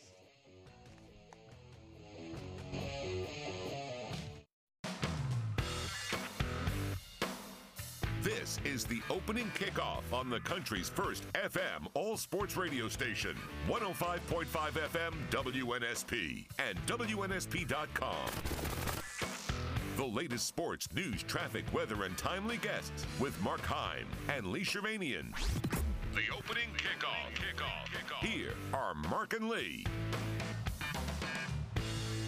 All right, 8:04. Welcome in hour number 3 of the opening kickoff here on day 2 of SEC Media Days. And it is brought to you on WNSP all week long. Don't forget also the afternoon show, too. The presenting sponsors, Pat's Industrial and Auto Supply, as well as Careers Markets and Cash Saver. You know, we mentioned about Greg Sankey going on first, of course, as the commissioner and his state of the SEC. And, you know, he talked about NIL most of the time, or let's say that was the deep-rooted conversation about how he feels Congress and not the states or the courts or NCAA can help. But here's the problem. I don't think it's going to get done in Congress either. It's election year coming up, and there are issues going on. And I would say that next year when we're talking about SEC Media Days in Dallas, if I'm still here, that we'll probably be on the issue. What? If you're still here? Well, yeah, you never know. I mean, a year from now, who knows if I'll still be around.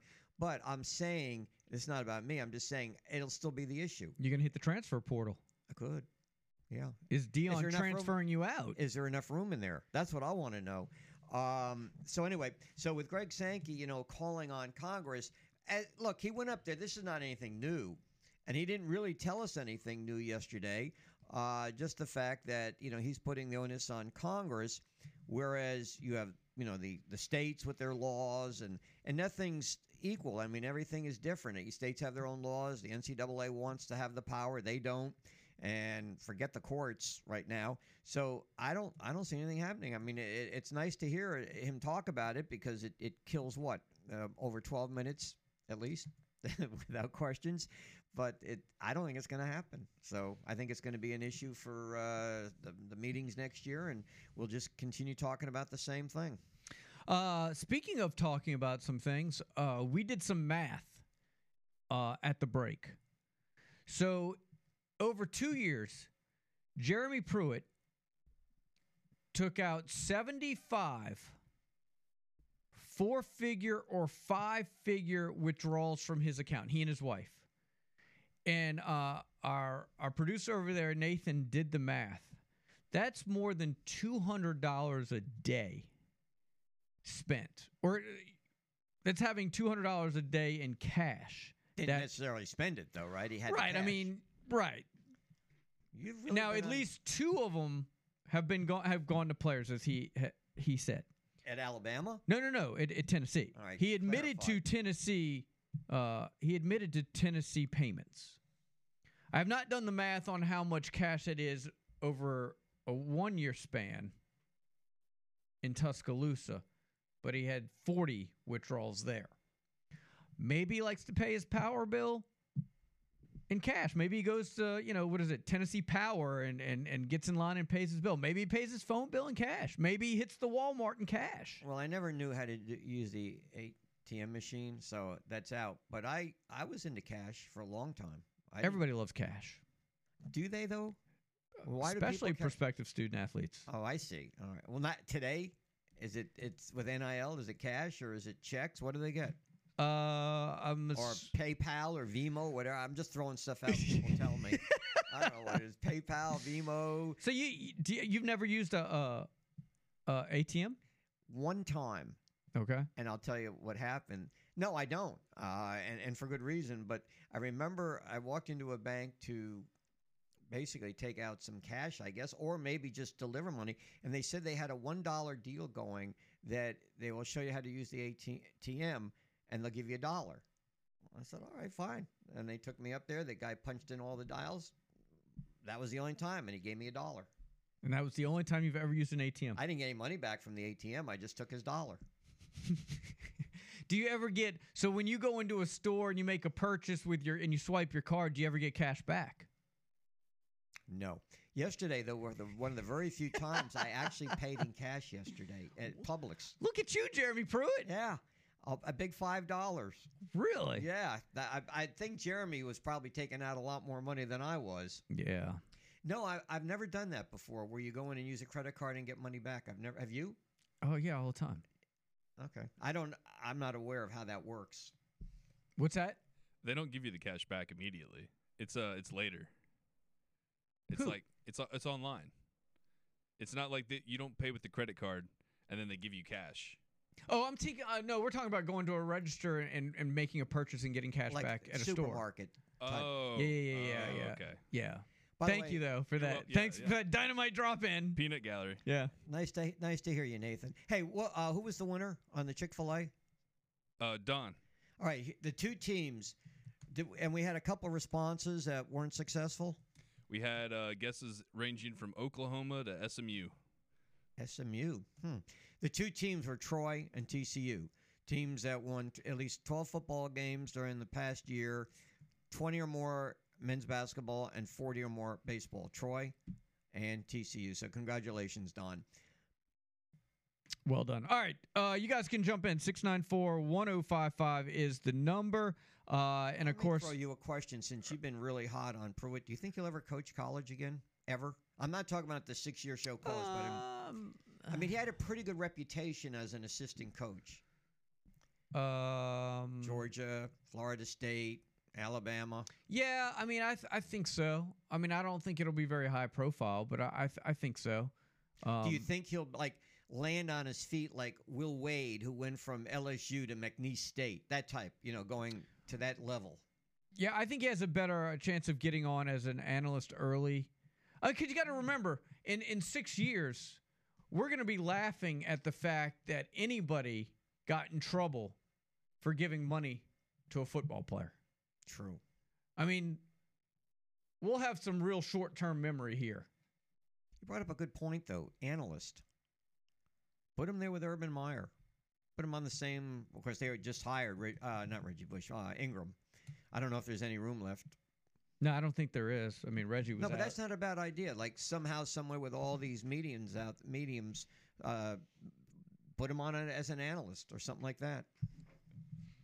Well, I think in 6 years, if he's still interested in doing anything, that all of this will have blown over. We have short-term memories as fan bases, and again, what we consider to be egregious in breaking rules in college athletics will be a far different in 6 years than it is right now. But I don't think it'll be as a head coach. I would think it'd be as an assistant. Right, but even so, it's and that's what makes this whole thing ridiculous now. And we talked about this yesterday.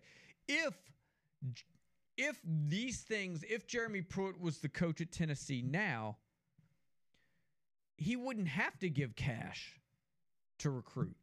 He missed his window by about 3 or 4 years because with these collectives in the NIL, it's just a different way of funneling money. And that's going back to your point with Sankey about how we just don't have that. That's what it became. It became exactly what we said it was going to become. It was going to be the Wild West, and basically we just call it something different now, and it's legal. So we've had 3 coaches in the last couple of weeks that basically have lost their jobs for different reasons. Well, Pruitt, of course, lost his job way back, so his is not recent. But Pat Fitzgerald to Northwestern, who, by the way, yesterday Brian Kelly was even asked about that on the podium, how he felt about that. And the other, of course, is Bob Huggins, at West Virginia, who supposedly resigned and then said, no, I didn't resign, even though his wife sent in the resignation or something along those lines. So we've had 3 coaches that have really been going around. You're right, exactly, around the merry-go-round now.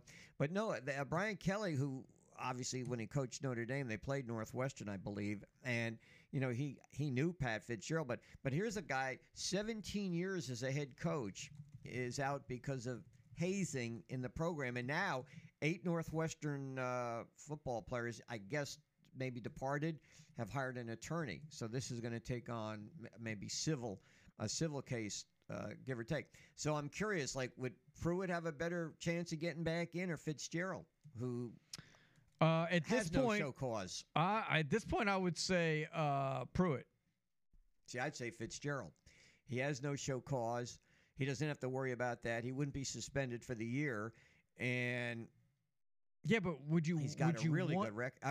No, he doesn't have a great record, but for what he did at Northwestern.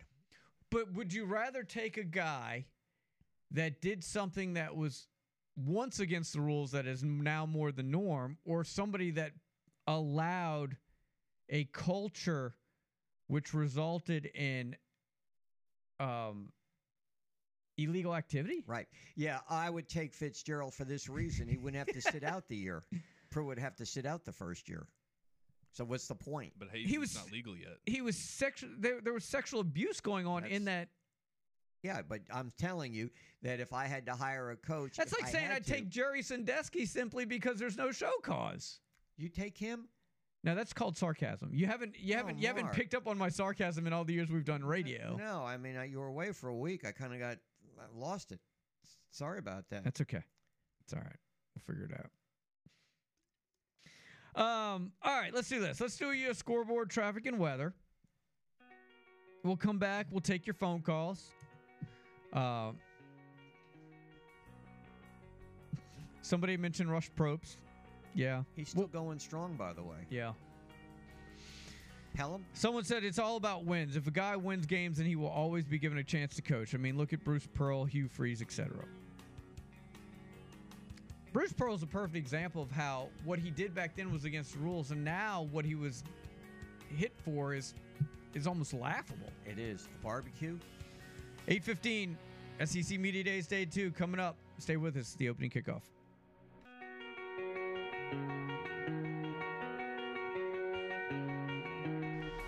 Hey, this is Stuart Sink from the PGA Tour. You're listening to WNSP Sports Radio in Mobile.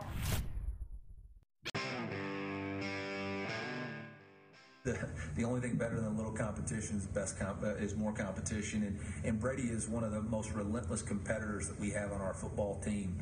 He competes every single day, whether it's running the stadiums or how he eats or how he trains, and he's one of those edgers, man. He ain't never letting anybody get an edge on him, and so that's consequently caused both Jake, Sam, and Dylan to really embrace that competition, and they know they got a long way to go. But the reality of it is we got to complete vertical balls down the field outside of the numbers and push the ball vertically down the field, and we've got to complete them.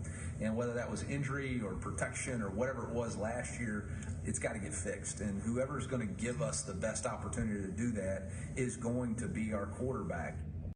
Welcome back in. 8:23. That's Missouri head coach Eli Drinkwitz, part of his 12-minute filibuster yesterday during day one of SEC Media Days. Yeah, when he was referring to Brady, that wasn't, of course, the former NFL quarterback. That's Brady Cooks, one of the quarterbacks. Brady Quinn? Is it Quinn? Okay. No, the former NFL quarterback. Oh, no, Tom Brady? Oh, okay. That's what I was referring to. Brady Quinn's got his own radio show these days. You ever hear it? No. All right.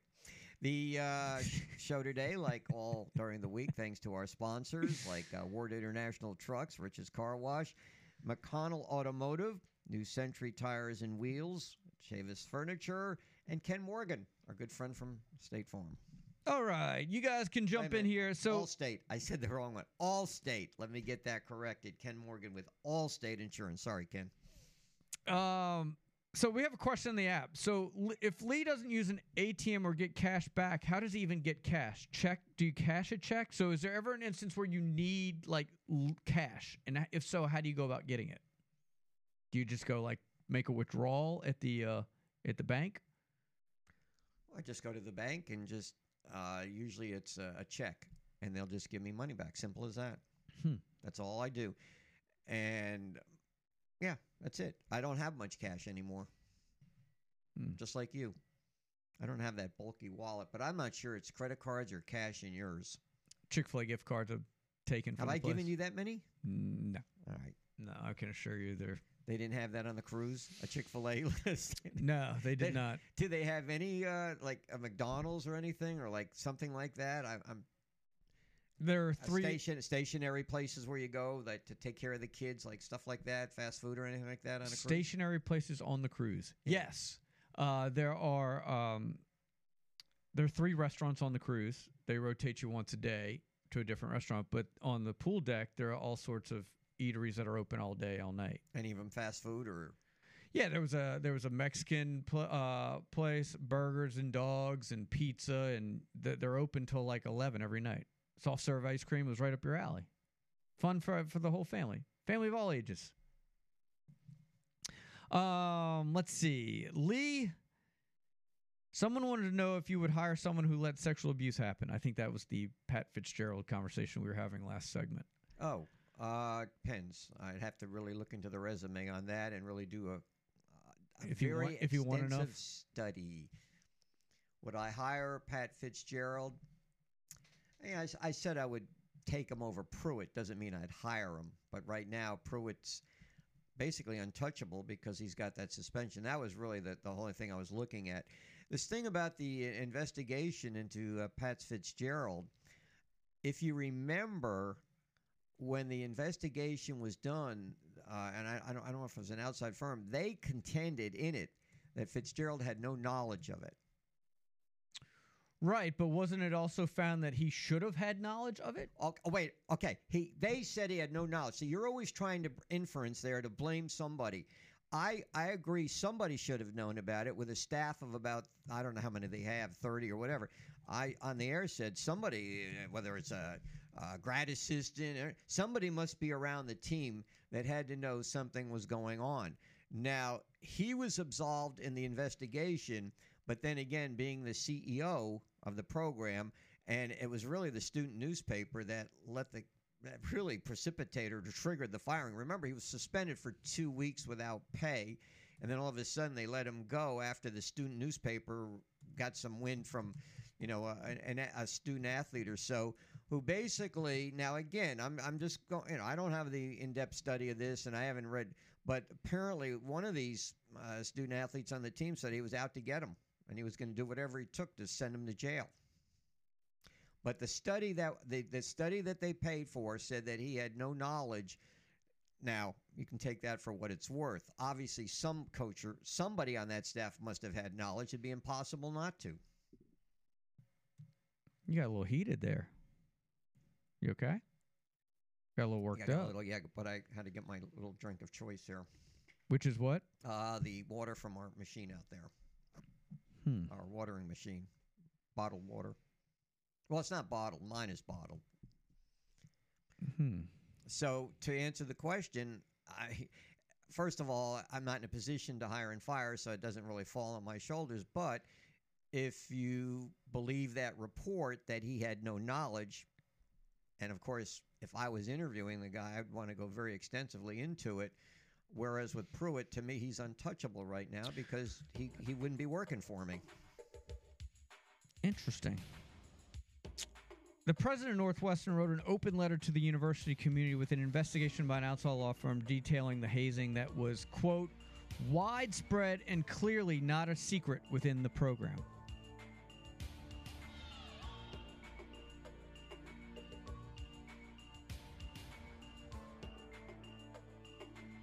But he didn't know about it. All right.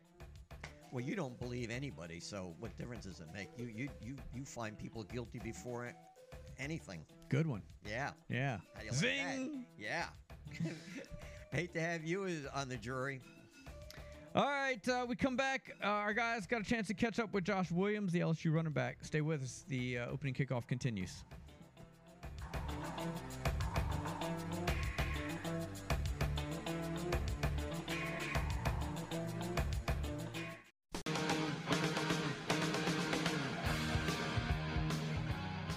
Unapologetic commitment to wanting to be excellent both in the classroom and on the football field. I think a lot of universities sometimes want to apologize for wanting to be good at both, and I don't quite understand that sometimes.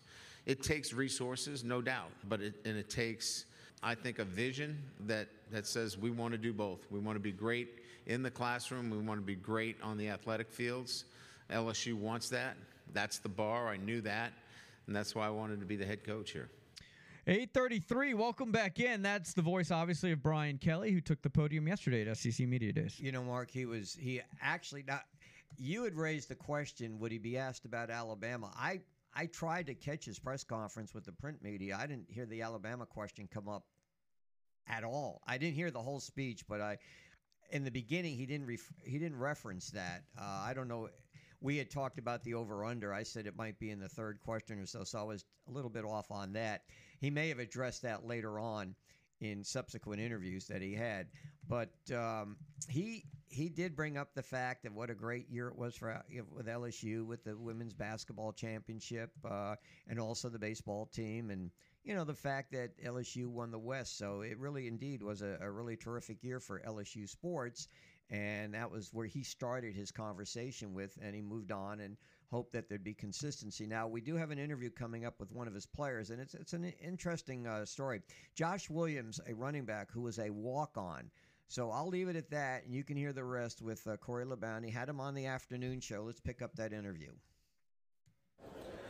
SEC Media Days 2023, downtown Nashville. Josh Williams, running back, LSU, joining us this afternoon on the final drive. Josh, how are you doing? I'm doing well, man. It's a great opportunity to be here. Talk about going from walk-on at LSU to having an opportunity, three-time academic All-SEC. So it's not just football for yourself, but the opportunity to talk to Jim Nagy earlier from the Senior Bowl and just to be able to further your LSU Tiger career. It's an amazing feeling to be here, and first and foremost, just to see all the guys in the past at LSU that have gone here to Media Day and what they mean to the coaching staff and what they mean to the team. It's an honor to be here. I take pride in my academics. Of course, I always wanted to be on a roll since I've been here, and which I've continued to do.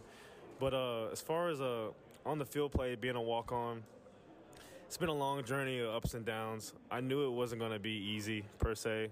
Whenever I talked to Coach when I came into the LSU, he said it wasn't going to be easy. But I just kept my head down. I just wanted to stay consistent. I didn't want to whine. I didn't want to be on anybody's radar. I just kind of wanted to disappear and just let everybody realize how hard this kid works. Josh, talk about going from Coach O to Coach Kelly. Obviously, two phenomenal coaches, two very different styles of coaching. And then in year one with Brian Kelly, you guys go and win the SEC West and hopefully take the next step as a program this season. Well, Coach O was an amazing coach. They're both amazing coaches, but Coach O ultimately gave me the opportunity to earn a scholarship in college football, which I'll always love him for. And Coach Kelly, he has given me the opportunity to start an actual game in college football and actually become more of a vocal leader and more of a man, of a confident man, and a person in my own. So I'm forever indebted into both of these coaches for what they've done for me. They've changed me as a man. They've helped me grow as a person. So I'm very thankful. Talking about growth, talk a little bit about the growth of Jaden Daniels in the year he's been in the program. Obviously, he's also looking to take the next step as a quarterback this season. Jaden Daniels has grown so much from the time he touched down on LSU. In my opinion, I've seen him gain weight, get stronger off the field or in the offseason. I've seen him coordinate player-only practices with the O-linemen and the running backs and the receivers, really bringing in that energy that, hey, guys, we need to get the timing right. This isn't about the coaches. This is about us. If we want to win, we have to go do it. So he's being more of a vocal leader, and he's out there just getting everybody ready. Talking about getting people ready, Death Valley was rocking last year when you guys played the Alabama Crimson Tide. I know you played a lot of games down in Baton Rouge. Is that the loudest and most exciting college environment that you've ever been a part of? For the first time ever since 2019, I can say that was the loudest game I've ever been a part of. Before that game, it was definitely the Auburn game at Tiger Stadium when Joe Burrow, when we beat them at the last minute, or in the fourth quarter. But this was the most intense I've ever felt Tiger Stadium. The whole ground was vibrations, and then not only did the whole ground vibrate the whole game, that we won it in overtime, and everybody rushed the field right afterwards. So, I mean, that's just like a fairy tale ending against Alabama. It doesn't get any better than that. Now, I got to tell you, Josh, I was at that game, and I'm an Alabama fan. I'm an Alabama grad, so, y'all ruined my night and ruined my time in Baton Rouge, but, I'll forgive you for it. Talk about going to Tuscaloosa now this year. You guys are the defending SEC West champions, so, what is it like now being the hunted instead of the hunter? I mean, it's always tough being the hunted because everybody wants to come for your neck and for your throne or whatever, but we're just going to use it as our advantage. We know everybody's going to be aggressive and everybody wants to attack us, so we're just going to take it one game at a time and just stay solid. I will ask you this. Coach Kelly comes in, and he gets talked about because of his accent. Has his accent improved? He said when he's in different parishes or North Louisiana, South Louisiana, it has to get better. Has it gotten better as your play has gotten better? I think Coach Kelly has just gotten more and more comfortable as he's gotten in Louisiana. I mean, everybody in Louisiana is so welcoming, and the relationships you build out here, they're lifelong. That's the one thing I can say about Louisiana is that when I got here, the people I met and the relationships I formed, can't get better than that. Jamarcus Russell from Mobile, Alabama. I know, he's one of those guys, #1 overall draft pick. I know you have aspirations of making it to the NFL. When you talked about the history and seeing all the former professional NFL players. It goes beyond that. WNBA players, you look at baseball players. The year that LSU had in the athletic calendar, how much fun was that for you as an LSU student athlete? It was so much fun just to look at the history and be a part of the history. I can always come back to LSU and my name will always be on that 2019 plaque, and I would just love to do that again. That's our goal. Can't thank you enough for joining us at SEC Media Days. Wish you the best this season. That was Josh Williams, the LSU running back. You know, also yesterday, and I've said this about Brian Kelly, he doesn't basically sink away from, tough competition. I believe, Mark, and I wasn't sure if I actually read this correctly or heard it. I heard him say that he wouldn't mind playing a 12-game SEC schedule. Did that come up? Did you hear that at all yesterday? And again, it's not going to happen, but he doesn't shrink away from, competition, that's for sure. It's easy to say you're willing to do something that you know is never going to happen. But what I thought was interesting was Brian Kelly talking about yesterday how he had to get used to the idea of playing these big games in these venues he's never been to. He didn't really know everything his team was capable of because it was year one, and now that he understands that dynamic, he's certainly a lot more confident. And that's not to say he wasn't confident going in, but look, I think LSU's coming with a huge chip on their shoulder and huge expectations. And I think if they don't win the West, it's going to be a disappointment. Now, he said all the right things. He talked about consistency, and that's what separates Alabama and Georgia from LSU right now. But he also made it very clear you can't be consistent after 1 year, right? So I think he said all the right things. He was, to me, a lot more entertaining than Drinkowitz was. And I enjoyed listening to him a lot more than I did Jimbo, because I just get this. It's a technical term. I get this icky feeling when I listen to Jimbo talk. Like Hustler. Yeah, I felt like he was a little condescending during the Q&A, and he pointed out like the faults in the questions, but kind of laughed it off. And I don't know. I felt like I don't get a good vibe from him at all. I also felt like he gets really, really defensive when you bring up NIL and when you bring up whether or not he's on the hot seat. Well, I think any coach would be defensive on the hot seat, right? I mean, you mean when you go right to him and say, "Is this if you don't win, are you out?" or something like that? I think, but of course, then you look at a $77 million buyout. That'll set you up for life, right? But I don't. But no coach wants. I think to he be. gives I think the reason it bothers me when he gets defensive about buyout and hot seat talk is because I feel like he thinks there's no reason to be talking about that. Does that make sense? Like he can't believe that this is even a topic of conversation. You're like, how can you not see this? I can't argue with that. That obviously you should be able to see it coming off a 5-7 record. What is he into his 5th year now of a 10-year deal? Yeah, I mean something like that. That plaque's still sitting up there with that right. Engraved national championship date. The other thing that's come out of this, and look, it's just it's not something that I'm concerned about. But when the players or whoever said they're not sure, they don't know if Texas or Oklahoma has any idea what they're getting into. Those programs have played some pretty big time games over the years. I mean, that was a great quote though. That was from Josh Williams. That was a great quote. That's what I thought. Yeah, but I think they have a pretty good idea. We shall see. Hey, when we come back, we try to get you the most informed, most entertaining guests possible here during SEC Media Days. When those guys aren't available, we get Nick. He's going to join us next right here on the Sports Station. Stay with us.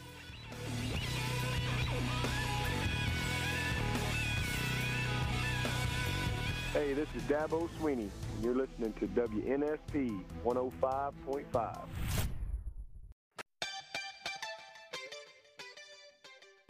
Guys, Coach, have you ever been in any staff room that doesn't have arguments or disagreements?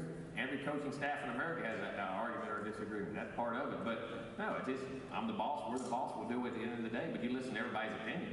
Everybody can voice their opinion. I want guys with opinion. I want guys who have knowledge. I want guys who make me think. I want guys to create different narratives that brought to the table that can help us. I think it's the best thing you have.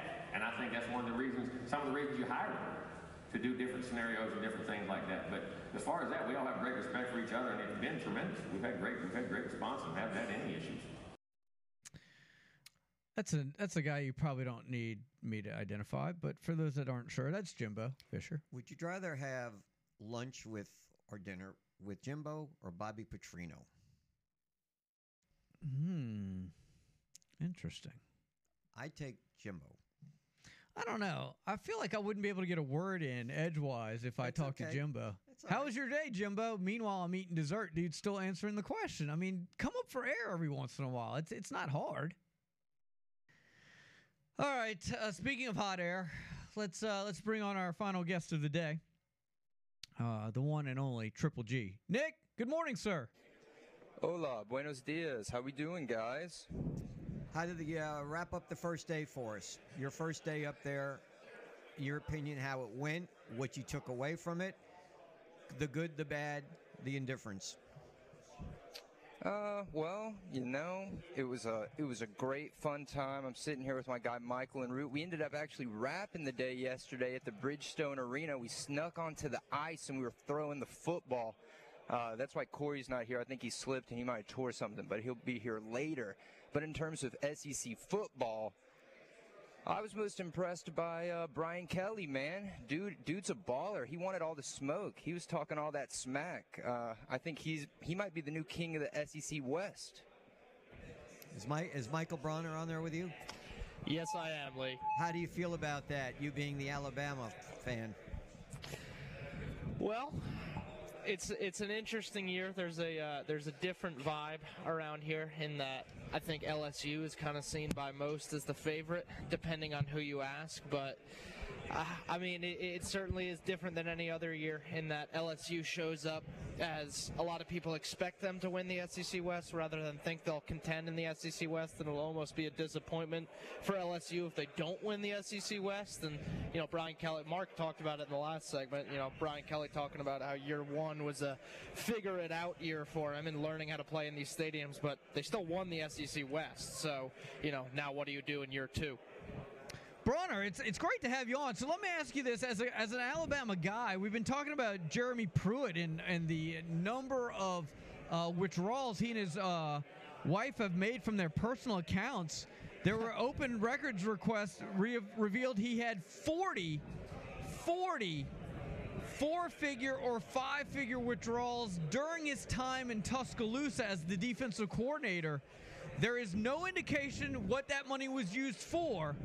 But what does your inner Crimson Tide tell you? I mean, you know, it's probably donated to a good cause, and you know, Jeremy Pruitt's a family man, and you know, everyone knows him as a philanthropist and an all-around good guy. We're gonna have we might have a similar controversy come up about what withdrawals we made up here in Nashville from the WNSP account, so we can't say anything too incriminating. Well, we know that's made up because you can't withdraw anything from an account that doesn't have anything in it. Half of nothing is nothing, guys. Aren't you on a per diem of, like, for the four of you, $50 a day? Yeah, what's your per diem up there, man? We're scraping it together, and you know, we're making it work. Blank check meaning like you cannot write a value on there because, like you said, we can't cash that. So, all right, guys, let me ask you this because I know how chaotic it can be. Did you get turned down for any interviews? Yeah, we were chasing Drinkowitz and Brian Kelly around. They had to apprehend. We did get a lot of, we'll be right back and do it here in a little bit. But you know how that goes. Once you see their back, they're gone. They're not coming back. It's Stephen Root, ladies and gentlemen. Hey, buddy. How about it? How about, speaking of per diems, these guys no doubt are drinking their per diems. I'm pretty convinced.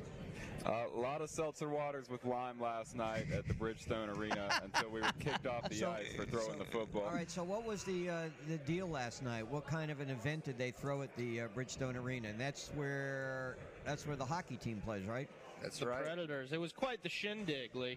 You missed out. They had some mini Nashville chicken sliders. They had some white bean hummus cups. Mark, I know you'd be all over that. Some blue cheese raisin dip. Terrible. You guys should have seen the spread at brunch yesterday. That salmon, chicken, mac and cheese. It was something. So I know when Nick and I talked, and Nick is always talking about networking. So when you guys go out, do you just stay in a little corner, the three of you or four of you, or do you actually go out and meet people? No, we were running 5-on-5 touch football on the ice last night with some of the other stations. So watching the way Corey played basketball, it's not surprising that Corey's the one that might have slipped and hurt himself. Like I said, there's a reason you're not hearing his voice right now. Yeah. He's on ice. How did we do in the? Did you represent WNSP well? Oh yeah, enough to where it was getting out of hand. They had to shut it down. Yeah. Michael started ripping his shirt off and yelling at the other stations. We had to calm him down, but I think he's cooled off. Steven, you're kind of like the veteran. I mean, these guys are all first timers, and you've been, you were with our station for a long time. Do you kind of feel like the godfather of this group, or what? Well, everybody knows that I am, and they needed an old wily veteran to come up here and lead them and put them on the right path. Root's like that drunk uncle that came along on the family vacation. Yeah, right. So let me ask you, what do you got planned this afternoon, Michael? What do I have planned for the show? afternoon? For the show, not on your food and drink. I hear there's going to be a big lunch, probably at 11 o'clock. That's morning. That's not afternoon. Is it? Well, we had Jake Greene on yesterday. We pre-recorded something, so we'll play that later today. You know how these things go. It's a lot of playing it by ear. So we have Georgia and Auburn and Vanderbilt and Mississippi State today. So we're going to wrangle up as many players as we can. We're going to record Cole Kublik as well at 10. So be sure to tune in for all of that. We're going to get a bunch of players as well. We've been told that Hugh Freeze is not going to be appearing at Radio Row, but we've planned that we got 4 of us. We're gonna box him in. We're gonna follow him to his car, and we're gonna get an interview out of him. That would be a first for the Auburn coach not to make the rounds at Radio Row. Every year that I covered, the Auburn coach was very visible. I'm surprised to hear you say that. What about the players? What about their players? We're going to get all the players, but I was saying, man, if we don't get Hugh Freeze, we're just going to have to start bad-mouthing him in Mobile, and he just won't be recruiting out of there anymore. Well, that'll look good. That'll help us. That'll help our image. All right, guys. Well, you guys have fun today. Don't do anything Lee wouldn't do. Oh, man, we have already eclipsed that, my friend. I learned something new about Lee today. He's never really used an ATM. He's only used it once. Wow. I didn't use it. The guy who was in charge used it for me. Yeah, we've been talking about money and Jeremy Pruitt a little bit today, and what may or may not have happened with all those. Yeah, I don't know what you guys are alleging might have happened. The guy's a philanthropist. The guy's an all-around good guy. Yeah. I don't know what you're alluding to. Hey, Michael, don't ruin my Mark's story. He doesn't like anything to dampen his. Hey, Michael, I compared it to Cam Newton, right? So he got offers to get paid to play at Mississippi State. He turned it down. Scam Newton? Yeah, he turned it down to go play at Auburn for free. It's very similar. Sure. I mean, Jeremy Pruitt. I mean, if there was a shady activity going on, I'm sure he had no knowledge of it. Nothing wrong with a young entrepreneur getting into the electronics business. Sure. So, you guys going to have Clark Lee on today? Who is that? I wanted to say. That's the plan, yes. Yeah, we'll say yes, that's the plan. He's the coach at Vanderbilt. Oh, Clark Lee. We're going to try. I didn't say Clark Kent. I meant Clark Lee. Yeah, we're certainly going to try. He's going to be a hot commodity, so we're going to see. Root, I got to say, man, I never thought I'd see the day here at WNSP where you were the grown-up in the room. Well, I've come a long way, buddy. It says a lot, and I'm glad to fill that role for these guys this weekend. How's the shuttle working these days? Easy breezy. It's working today. We did not go on a tour around Nashville this morning. We got straight here to the hotel, so that's good. All right, guys. Well, we appreciate it, man. Thanks for all the hard work. We'll be sitting here watching social media go nuts here in day 2. But y'all have a great day, and we'll catch up with you tomorrow. Yes, sir. Hey, everybody, go on our Facebook and Twitter. We're updating everything live so you can see all the good content and stay up to date on all the breaking news of SEC Media Days. There you go. That's Nick Wiggins, Michael Bronner, Stephen Root, Corey LeBounty sleeping in, the ER. I don't know. We'll have to get some sort of a clarification there. Or getting first aid, according to them. Yeah. But tomorrow on the show, well, let me say this. So today, for those that aren't familiar with the schedule, They're starting earlier today than they did yesterday. Yesterday they started around 11:30. They're getting ready to start here with day 2, which starts off, I might add, with Vanderbilt. That's at 9:05. Georgia at 10:30. Auburn at 1. Mississippi State at 2:25. We'll recap it all for you on tomorrow's show. How's that sound? I want to thank Nathan back there behind the glass, and for Alicia Ravine. I'm Mark. That's the opening kickoff. We'll be back tomorrow at 6 a.m. Until then, see ya!